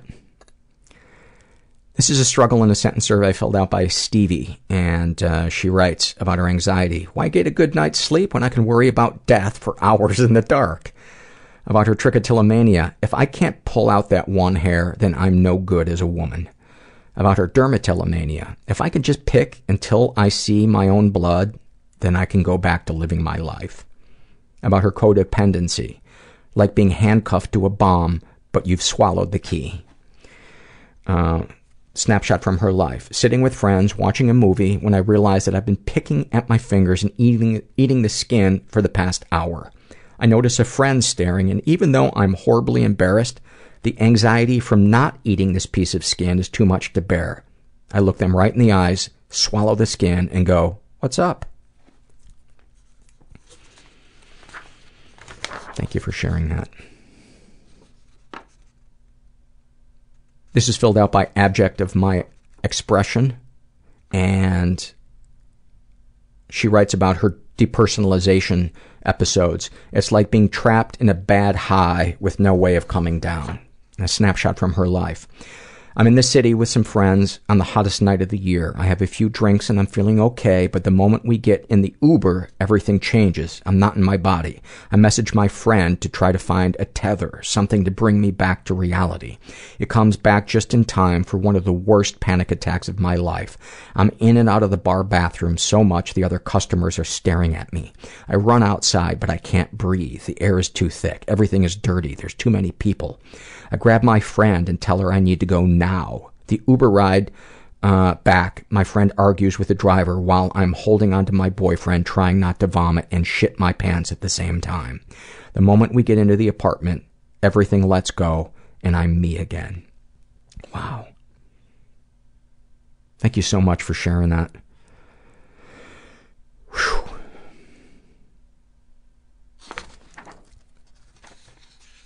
Some of the stuff you guys share, I just can't even imagine. I can't even imagine how overwhelming. This is a Shame and Secret survey filled out by a woman who calls herself B. She is in her 20s, bisexual, raised in a totally chaotic environment, was the victim of sexual abuse and never reported it. She writes, I told my father and brother. My sister molested me when I was a child, so I don't speak with her anymore. When I think about it, I want to throw up and hide my body. My father won't stop begging me to invite her to my wedding. She claims that her actions are absolved by her borderline personality disorder and that she doesn't remember anything.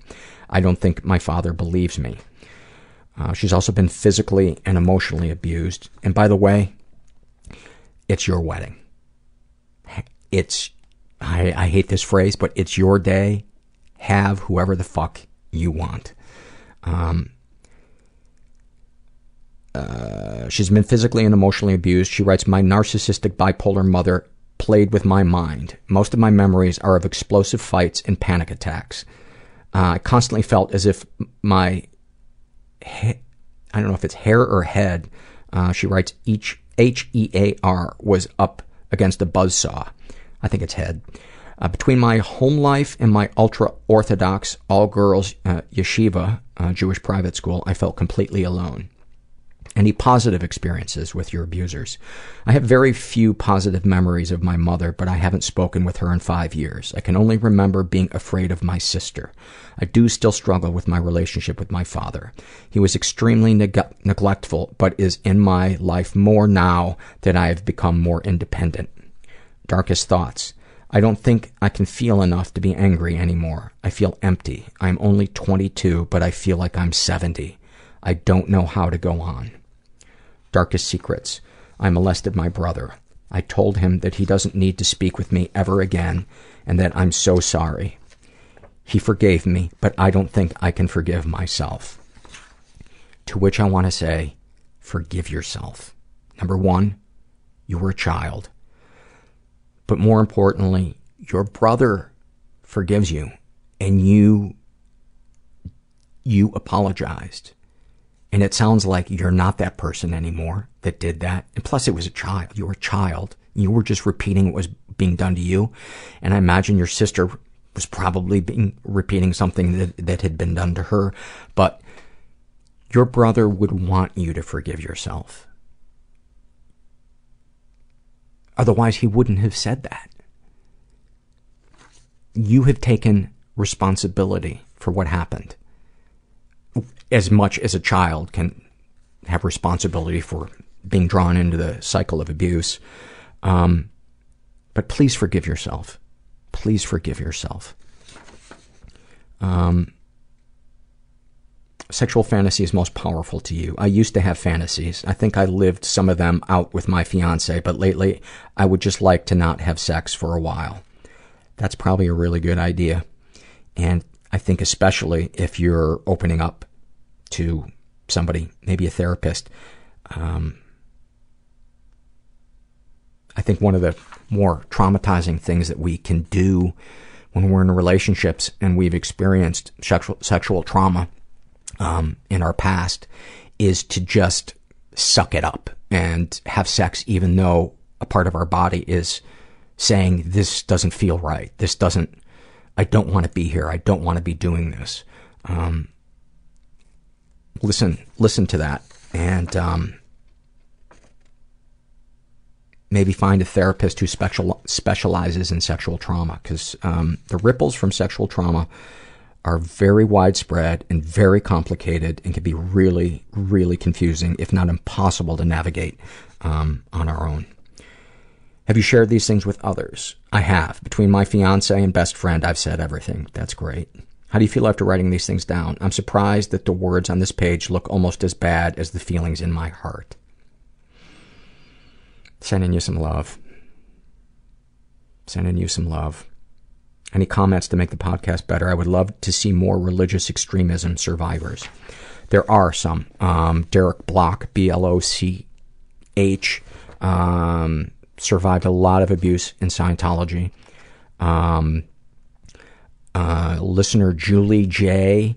had a mother who was almost like the mother from Carrie. There have been many. Hillary A.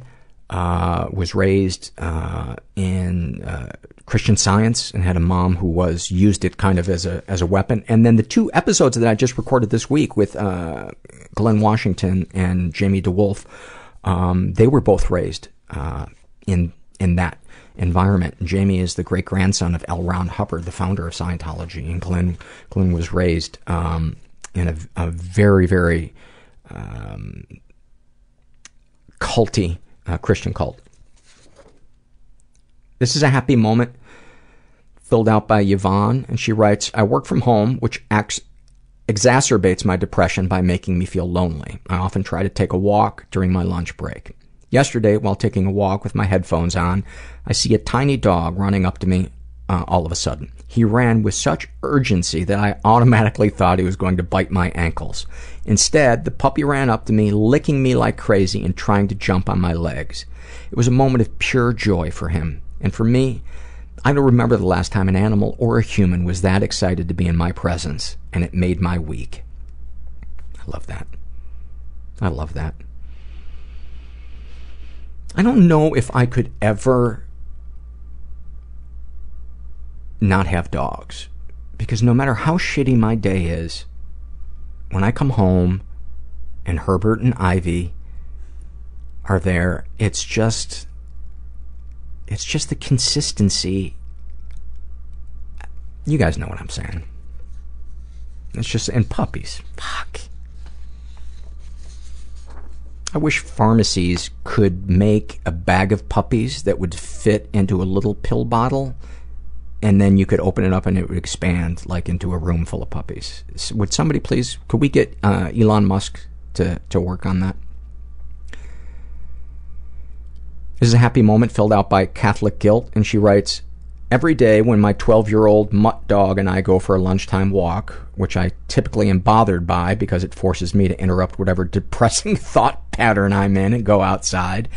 At the end of my walk, my dog will go nose first into the grass on our lawn and roll around like a maniac, then lay there soaking up the sun. He does it with such boundless enthusiasm and joy, and every single day it makes me laugh and takes me out of my otherwise repetitive thoughts for a minute. I sit down with him while he sunbathes, and I give him a belly rub. I always feel better after these little walks. I know it's a lot like the previous one, but I just like how it reminds us how much joy and peace there is in just being present. It doesn't take a lot. It doesn't take money. It doesn't take... There's so many things if we can just stop and appreciate them. And I also love this because that's exactly what Ivy does. She loves to sit and roast in the back. You know, where we live in Los Angeles is it's nowhere near the ocean, and it gets super, super hot. And it'll be like 110 outside, and she'll just lay on the hot bricks and just loves it. And she'll roll around in the grass and make this... It's like an aggravated noise, like almost like she's fighting the grass with her back. But I love it. I love the personalities of dogs, how specific they can become And also how they can change. Herbert was like this polite, meek little dog when we first got him and barely made a peep. And then he started to, we heard his bark after like, I don't know, it was like a week or two. We're like, oh my God, he made a noise. And now you cannot shut him the fuck up. He stares up at the counter where the treats are and just moans. And you could have given him a treat 5 minutes earlier. He doesn't give a shit. He is, yeah. If he were a movie, it would be called Relentless, the Herbert Story. This is a struggle in a sentence filled out by Lettuce Head, and she writes, seeing the photos of a friend shortly before her death from cancer and thinking, wow, she's lucky she's thin. When the orthorexic part of the brain adds, without even trying, that's why she's so loved right now. That is so painful. I don't know what orthorexic part of the brain is, as opposed to the anorexic part of the brain. But I feel like I don't need to know what part of that brain is, just because of what it... Wow, that is deep. A snapshot from her life. Every day I wake up with the discipline to take care of myself, having a digestive illness and food restrictions, and dying to chew a deadly Hostess snack cake and spit it in the toilet over and over again. But it would be a sin to do that to my organic vegetables. Actually had suicidal thoughts when I realized even my favorite food, fucking 9-vegetable vegan sushi with spicy mayo, could kill me. Celiac is a bitch, and I wish it upon all of mankind so that every human ditches furthering the processed foods that they take for granted, while I pray not a speck of gluten or tree nut touched my goddamn god food.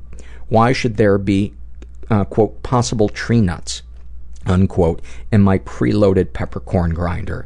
I already had to give up Nutella, and it's not like I'll lose any weight in return. Yeah, that is, man, you don't realize how good you have it until you find out you can't eat something. This is filled out by Sarah, and she writes about her depression. Severe clinical depression is waking up, waiting for the day to end. Profound. Profound. Any comments to make the podcast better? This one might make regular listeners kind of chuckle. She writes, I'd love to hear more guests dealing with incest, victims of child molestation, and still having to socialize with that family member. More young adults having depression and anxiety, and more first-generation American clients. And the reason I said that is because I worry sometimes that we have too many sex abuse survivor stories on here. So it was refreshing to hear that somebody doesn't think there's too much of that. But again, use the search tool on the website, and or post a question in the forum under the discuss the podcast thread. I would definitely like to talk to more adults that have depression, young adults that have depression and anxiety. I guess it also depends on what you mean by what qualifies as a young adult, because, to somebody that's 18, they wouldn't consider somebody who's 27 to be a young adult, but somebody who's 50 would consider somebody who's 27 to be a young adult. And more first-generation American clients. That we do have quite a few of. Juan Medina is one. Nadare Fenoyan. Actually, she emigrated here. Lynette Carolla is first generation. I think there's probably about 10. Michael H. is one.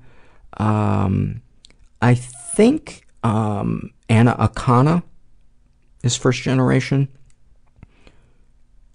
Yeah, I think there's a whole bunch. And I also think, I could be wrong, but I think Melissa Villaseñor might be. I might be wrong about that. This is a struggle in a sentence filled out by Abject of My Expression, and she writes about her depression. My depression is the constant question, why should I? That is a good one. That is a good one. About her anxiety, my panic attacks feel like I'm going to vomit, shit my pants, and pass out all at the same time. There is a diaper for that, but it actually goes all the way above your lip, and it has shock absorbers on it. But it does the trick. But you can see it underneath your pants and above your shirt. I either think that's a really funny joke or the biggest waste of time in the history of humanity. This is...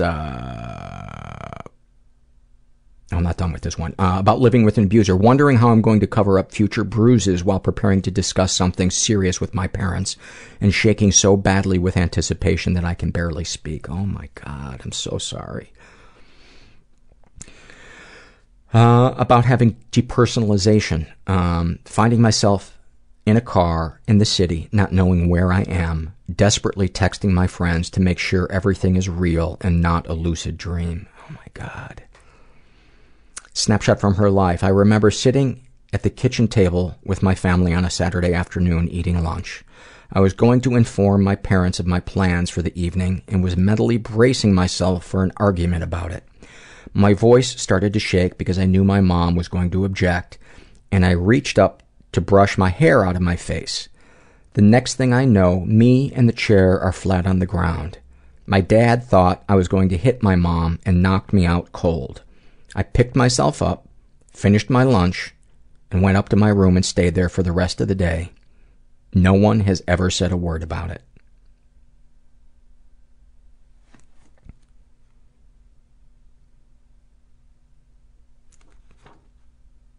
Why wouldn't your brain depersonalize to save you from that? That is... It's just one of those speechless moments, you know?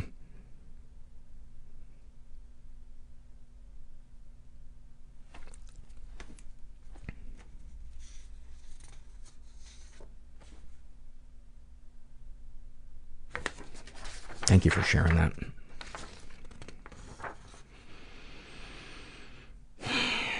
This is an awfulsome moment filled out by Venus. And, she writes, I went to a stranger's house for an orgy. I didn't know anyone there, but I established a feeling of control by becoming the first person undressed, making out with a girl while everyone else was watching us, fully clothed. The doorbell rang unexpectedly. All eyes looked from me to the host of the orgy. Her eyes turned to me with a look that asked, "You're totally naked. Is it cool with you if more strangers come in?" It was cool with me. After all, I fed off the attention. So in walked this new guest who looked right at me, the only nude body, and said loudly, "I know you." It was a childhood friend of mine who I hadn't seen in years. I froze in shock. What an awfulsome small world. So to cope, we had sex on the floor in the middle of the orgy. You know, part of me wanted to comment on, oh, I wonder if there's some type of, wound that, are you acting out here? I shouldn't be laughing. I was just like, you know what? It's a fucking funny, awfulsome moment. Just read it. I'm not here to fucking... whatever. Sometimes I take myself so fucking seriously. It's just exhausting. I guess I'm so afraid that you're going to think that I have failed. That I failed. Like there's some responsibility in doing this podcast that I'm not aware of, that I've never been aware of, and I'm grossly missing the mark on, and that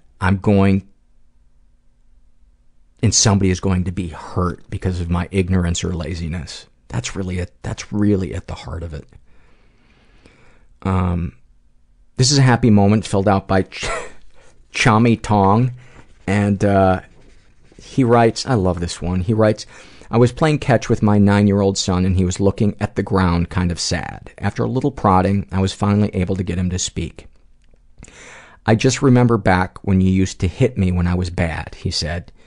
You see, before he was too old, and I didn't know that I was abused as a child, and honestly thought that I was doing the right thing by spanking him when he was bad. I read a few articles on spanking and was horrified to find that I was on the wrong side of the argument. I ceased the practice immediately. After my son said that to me, I sat him down and explained that I was wrong in doing that, and that my point of view has changed and I won't ever touch him that way again. You could see a rush of relief and love pour out of him towards me as he said, "I forgive you, Daddy." It was in that moment that I realized I am truly breaking the cycle of abuse in my family. I mean, does it get any more beautiful than that? Or realistic?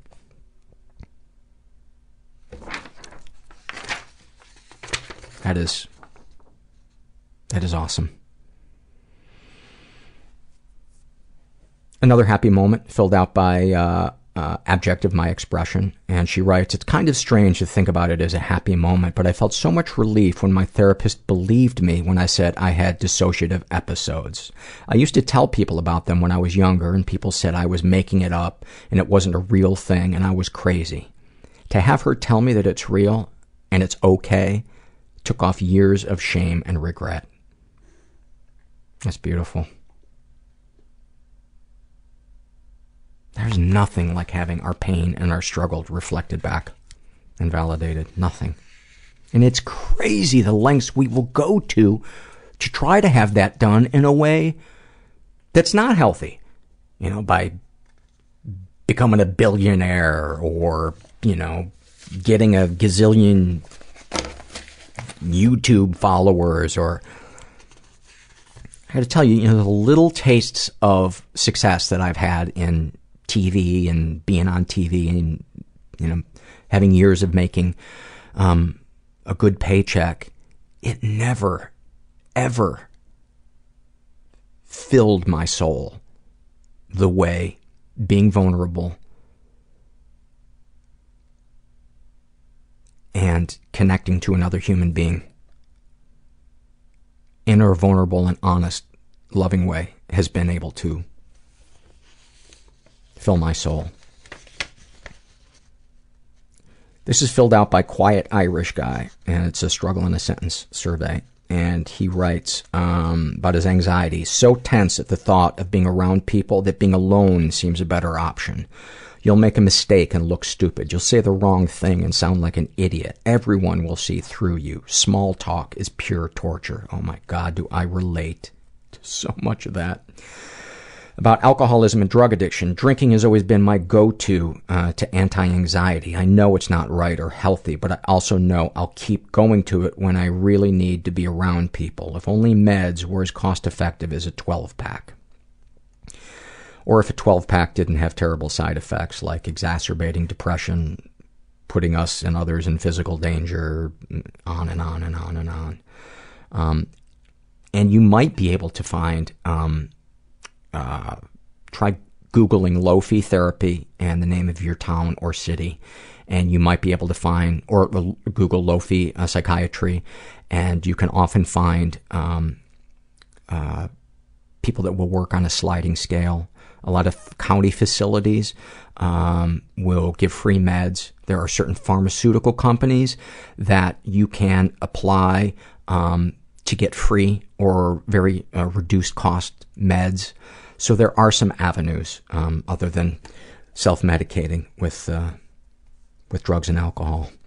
But I know it's, when you're depressed, the fucking last thing you want to do is go, I need to go look for something. I can't even peel the covers back. How the fuck am I going to get my head together enough to do an internet search? And then, is that the right phone number? Or no, they put me on hold, or they transferred me to somebody else. And yeah, I understand it feels overwhelming, but it's almost never as bad as we make it out to be in our brain. About his love addiction. I fall in love easily and intensely. Then it's not new anymore, and I do everything I can to make the other person walk away. About his sex addiction. Sex has always been a validation tool for me. If someone was willing to have sex with me, whether it was ongoing or a one-time thing, then they must see something attractive or good about me. In relationship times, once the sex slowed down, I'd feel unvalidated and start to wonder what I did. Sex has really always been about seeking approval of parents I never really got. That's so true, I think, for so many of us. About his compulsive negative thinking. I've only found 2 workarounds for this. 1, stay so fucking busy that I just don't have time to think about me. And 2, think horribly of others to deflect the hate onto someone else, if only for a moment. Those are pretty bad workarounds. About being an abuser, he writes, I hate that I am, but I am, or was. I carry so much shame from my actions in relationships that I've decided I am not worthy of another. I cannot be trusted. I can be a master manipulator. It makes me sick to think of the things I've done. I can't even bring myself to write about it here. I think I'm a fucking monster. About his anger issues. My fuse, which has been slower to burn in the last few years, has always been pretty short. So many innocent walls that took my unwarranted abuse. My anger is always there under the surface, like the ocean on a moonless night. It's deep and fluid, and one day it will cause disaster. Snapshot from his life. I was 10.5 years old the last time I saw my father. He and my mom had been separated for several months when she decided he could come for a weekend to celebrate the birthday of one of my younger brothers. It was a great weekend. I was so sure he'd stay. Of course, he didn't. The thing I remember most, though, is this. He and I sat on the front steps of the duplex my mom, brothers, and I lived in. The sun was shining, and I was sad he was leaving. He put his arm around me and swore he'd be back for my 11th birthday. There was no visit. There was no phone call. There wasn't even a card. There was only the clear message that I didn't matter to him. And if you don't matter to one of the 2 people you're supposed to mean the most to, who would you even matter to?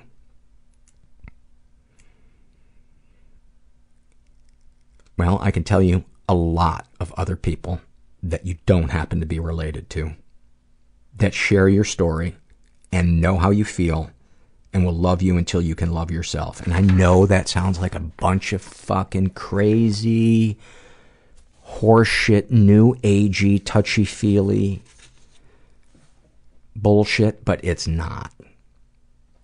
I'm as cynical as they come. And I should say I was as cynical as they come. And it's a draining way to live. Self-medicating with drugs and alcohol and cynicism and isolation and just being so angry all the time. It's so tiring. And the way I live nowadays is so not tiring. It's so empowering. It's so validating. It's so connective. It's so peaceful. And that's not to say I don't have ups and downs or problems or fears or anxieties, but it's possible. If a jackass that tells dick jokes can change his life, so can you. And I've really related to a lot of the stuff that you shared, the feelings. This is filled out by Mommy Dearest, and Mommy Drearest, and she writes about her dissociation. Disappearing behind eyes that aren't my own, looking out and examining the point of view picture showing a life with which I can't engage. Shrinking smaller and smaller until the picture fades. I exist, if only as a fist-sized numbness pressing against the back of this skull.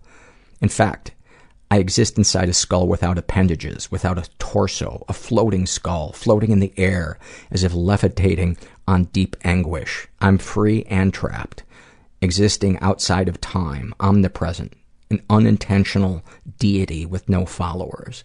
My body is searching for me, and I want to be found. Feel each toe, along with wide, flat soles. Press against the pavement. A snapshot from her life.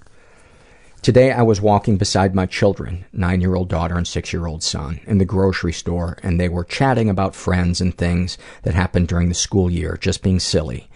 Meanwhile, I'm holding back tears and then fading off into a dissociative moment, thinking sometimes I wish I had a sense of humor and knew how to make light of things. At least those around me wouldn't suffer my lack of engagement and sadness. I worry that my kids will only remember me fussing and staring off. I did not ask for this, and neither did they. They deserve a more present mom, a mom who plays and kids, but I find it hard to model things I never experienced. I've taken up yoga recently in the hopes that it will help, and it has a bit, but I fear I'm not capable of being the mom I'd always hoped to be. My mom is currently in a state nursing home because she suffers with mental illness, and I'm so afraid of becoming like her and resent her for not being able to be a mom to me. I also feel a lot of empathy for her, though. She had her first child at 15 and 4 children before she turned 21, and the father of her children, my dad, turned out to be a child rapist. My earliest memory is my father abusing me while changing my diaper. I was maybe 1.5 or 2. I can't remember a time feeling safe or innocent. Everything began before I started forming memories, so I've been dissociating for a long time. I want counseling, but I don't work, and it's hard to convince my husband, who doesn't trust in counseling and doesn't want to pay for it. The only support groups near me are religion-based. If only I had more options. Again, try doing and my heart goes out to you. I can't imagine what that is like, and having kids on top of that. And 2 things spring to mind. Number 1, keep searching. Fuck what your husband says. Doesn't matter what he believes in. You listen to this podcast, so you have heard the power of people asking for help and getting help. Google low-fee therapy, like I said, in the name of your town or city, and I have the feeling the universe is going to meet you halfway. And the other thing is, I think of what Teresa Strasser, her therapist, said to her when Teresa was totally stressed out that she was going to be a failure, like her mom was at raising children. And her therapist said, or she read a book, I can't remember, but the phrase, good enough mom. That's really what kids need. That's the realistic goal, is to be a good enough mom. And I just thought I'd share that with you, but thank you for that. That was such a heartfelt and descriptive snapshot of your life. This is a happy moment filled out by Single, Almost Ready to Mingle. And she writes, emailing a new therapist to tell her that after 3 sessions I would not be coming back. I've had 2 therapists in the past who were both very helpful, but when my last counselor moved, I sought out a new one. Nothing was wrong with the new shrink, but something in my gut kept telling me this isn't the right person for me. On the podcast, Paul has said over and over, if you don't feel good about your therapist, move on. Thank you for that, Paul. I feel such great relief, and this is just proof that I can trust myself that much more. I feel like you had my back somehow. Would have given me a pat on the back and a hug and said, good going, girl. You did the right thing. That took courage, and I'm proud of you. So thank you. Thank you for that. Thank you for that. That's so nice to get things like that. And I like to share it with you guys too. I'm sure part of me because I want to look good, but I think there's also a part of me that wants you to see how much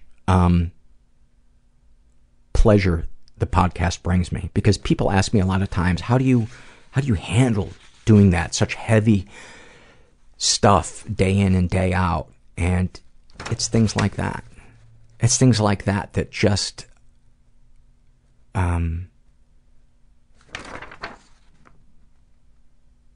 make it all worthwhile. I was going to read this next one, and it's pretty heavy and graphic, and I'm just not really feeling like after he says I read something like that and I can handle all the heaviness. Literally the next survey, I can't do this. That's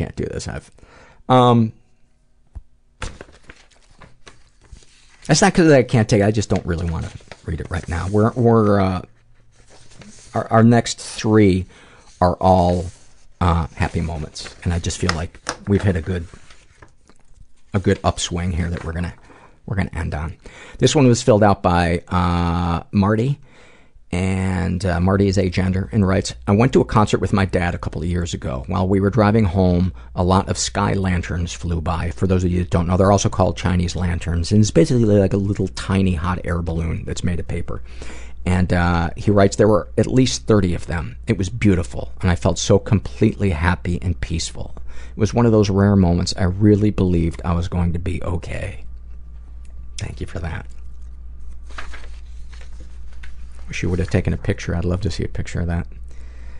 This is filled out by It's Okay to Be Vulnerable. And she writes, yesterday my husband saw me in the way so many of us want to be seen. He saw my pain and asked if I was okay and if I needed to talk. Sometimes life is so busy, working and caring for 2 children, which makes really seeing each other difficult. But it happened. He held me while I cried and shared my pain and fears about how being an adoptee has left me always feeling like I don't belong anywhere. How my past haunts me and how alone I am without family.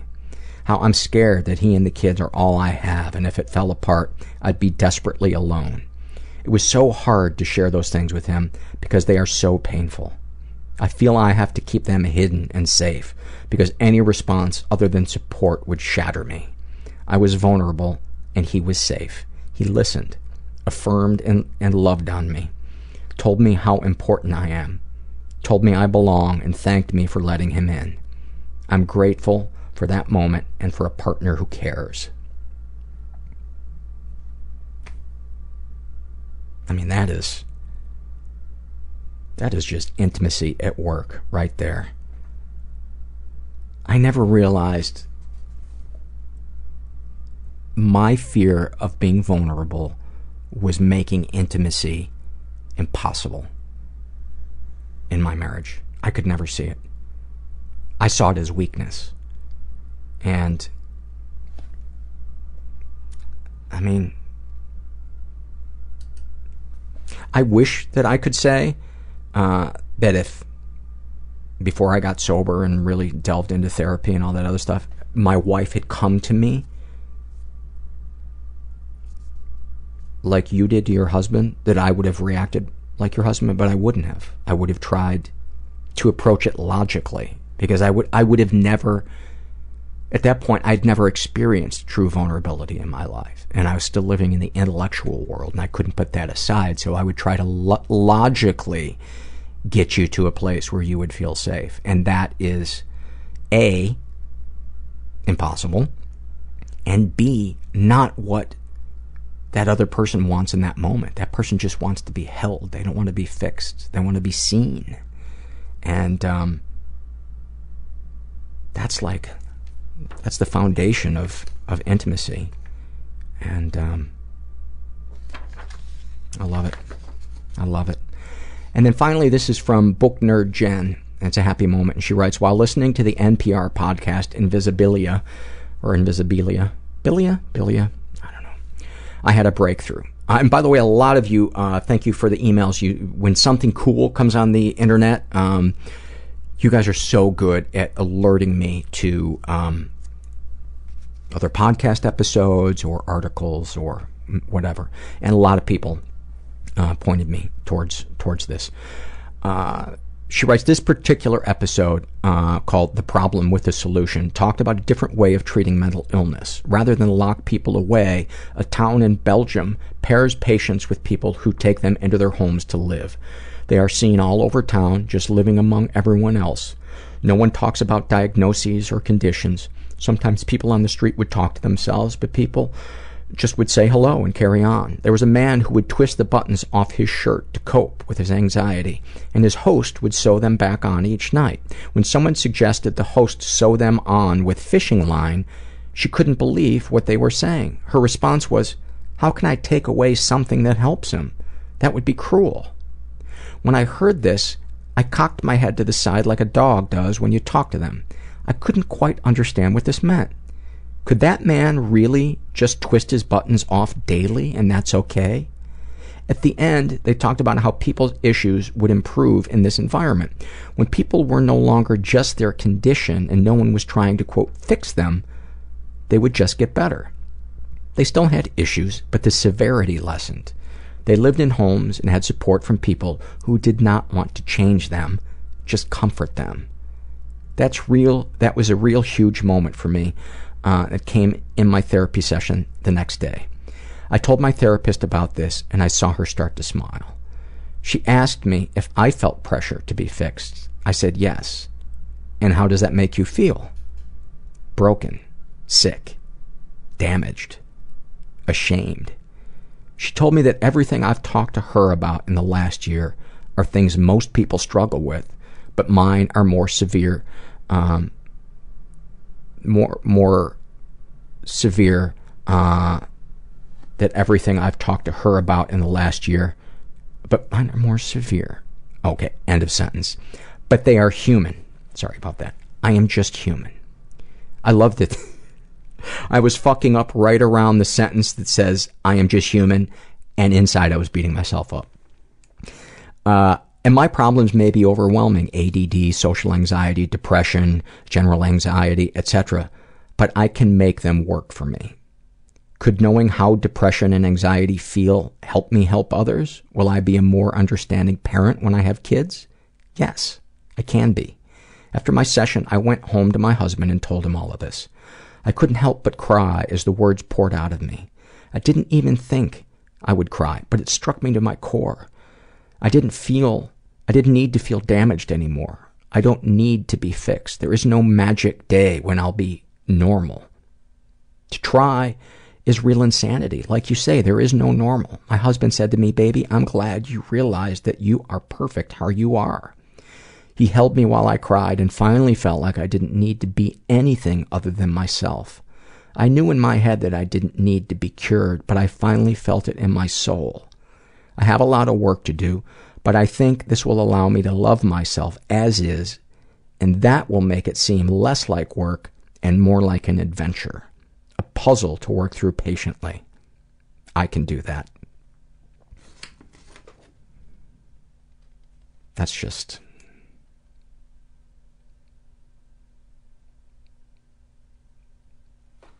so awesome.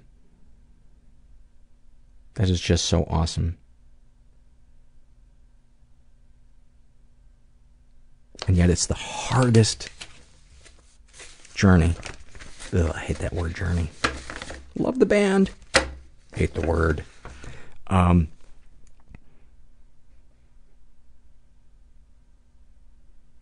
And then I think that's why I just always keep harping on the open up to somebody, find somebody safe, let your walls down.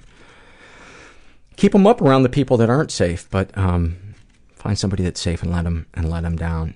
And I hope you guys enjoyed this episode. I hope if you're hurting, you're willing to try something new. I hope you're close to that point where you're going to reach out for help and know that things can change. And never forget that you are not alone. Well, you can forget it on Sunday afternoons, because that's what Sunday afternoons are for, is eating shitty food and forgetting that you're not alone. The rest of the week, remember that you're not alone. Occasionally, go fuck yourself if you can squeeze in time for that. Carve out a little piece of time to think about Herbert's butthole, and then be good to yourself. And thanks for listening. Everybody I know is bizarrely beautifully fucked up in some weird way. Bizarrely beautifully fucked up in some weird way. Bizarrely beautifully fucked up in some weird way.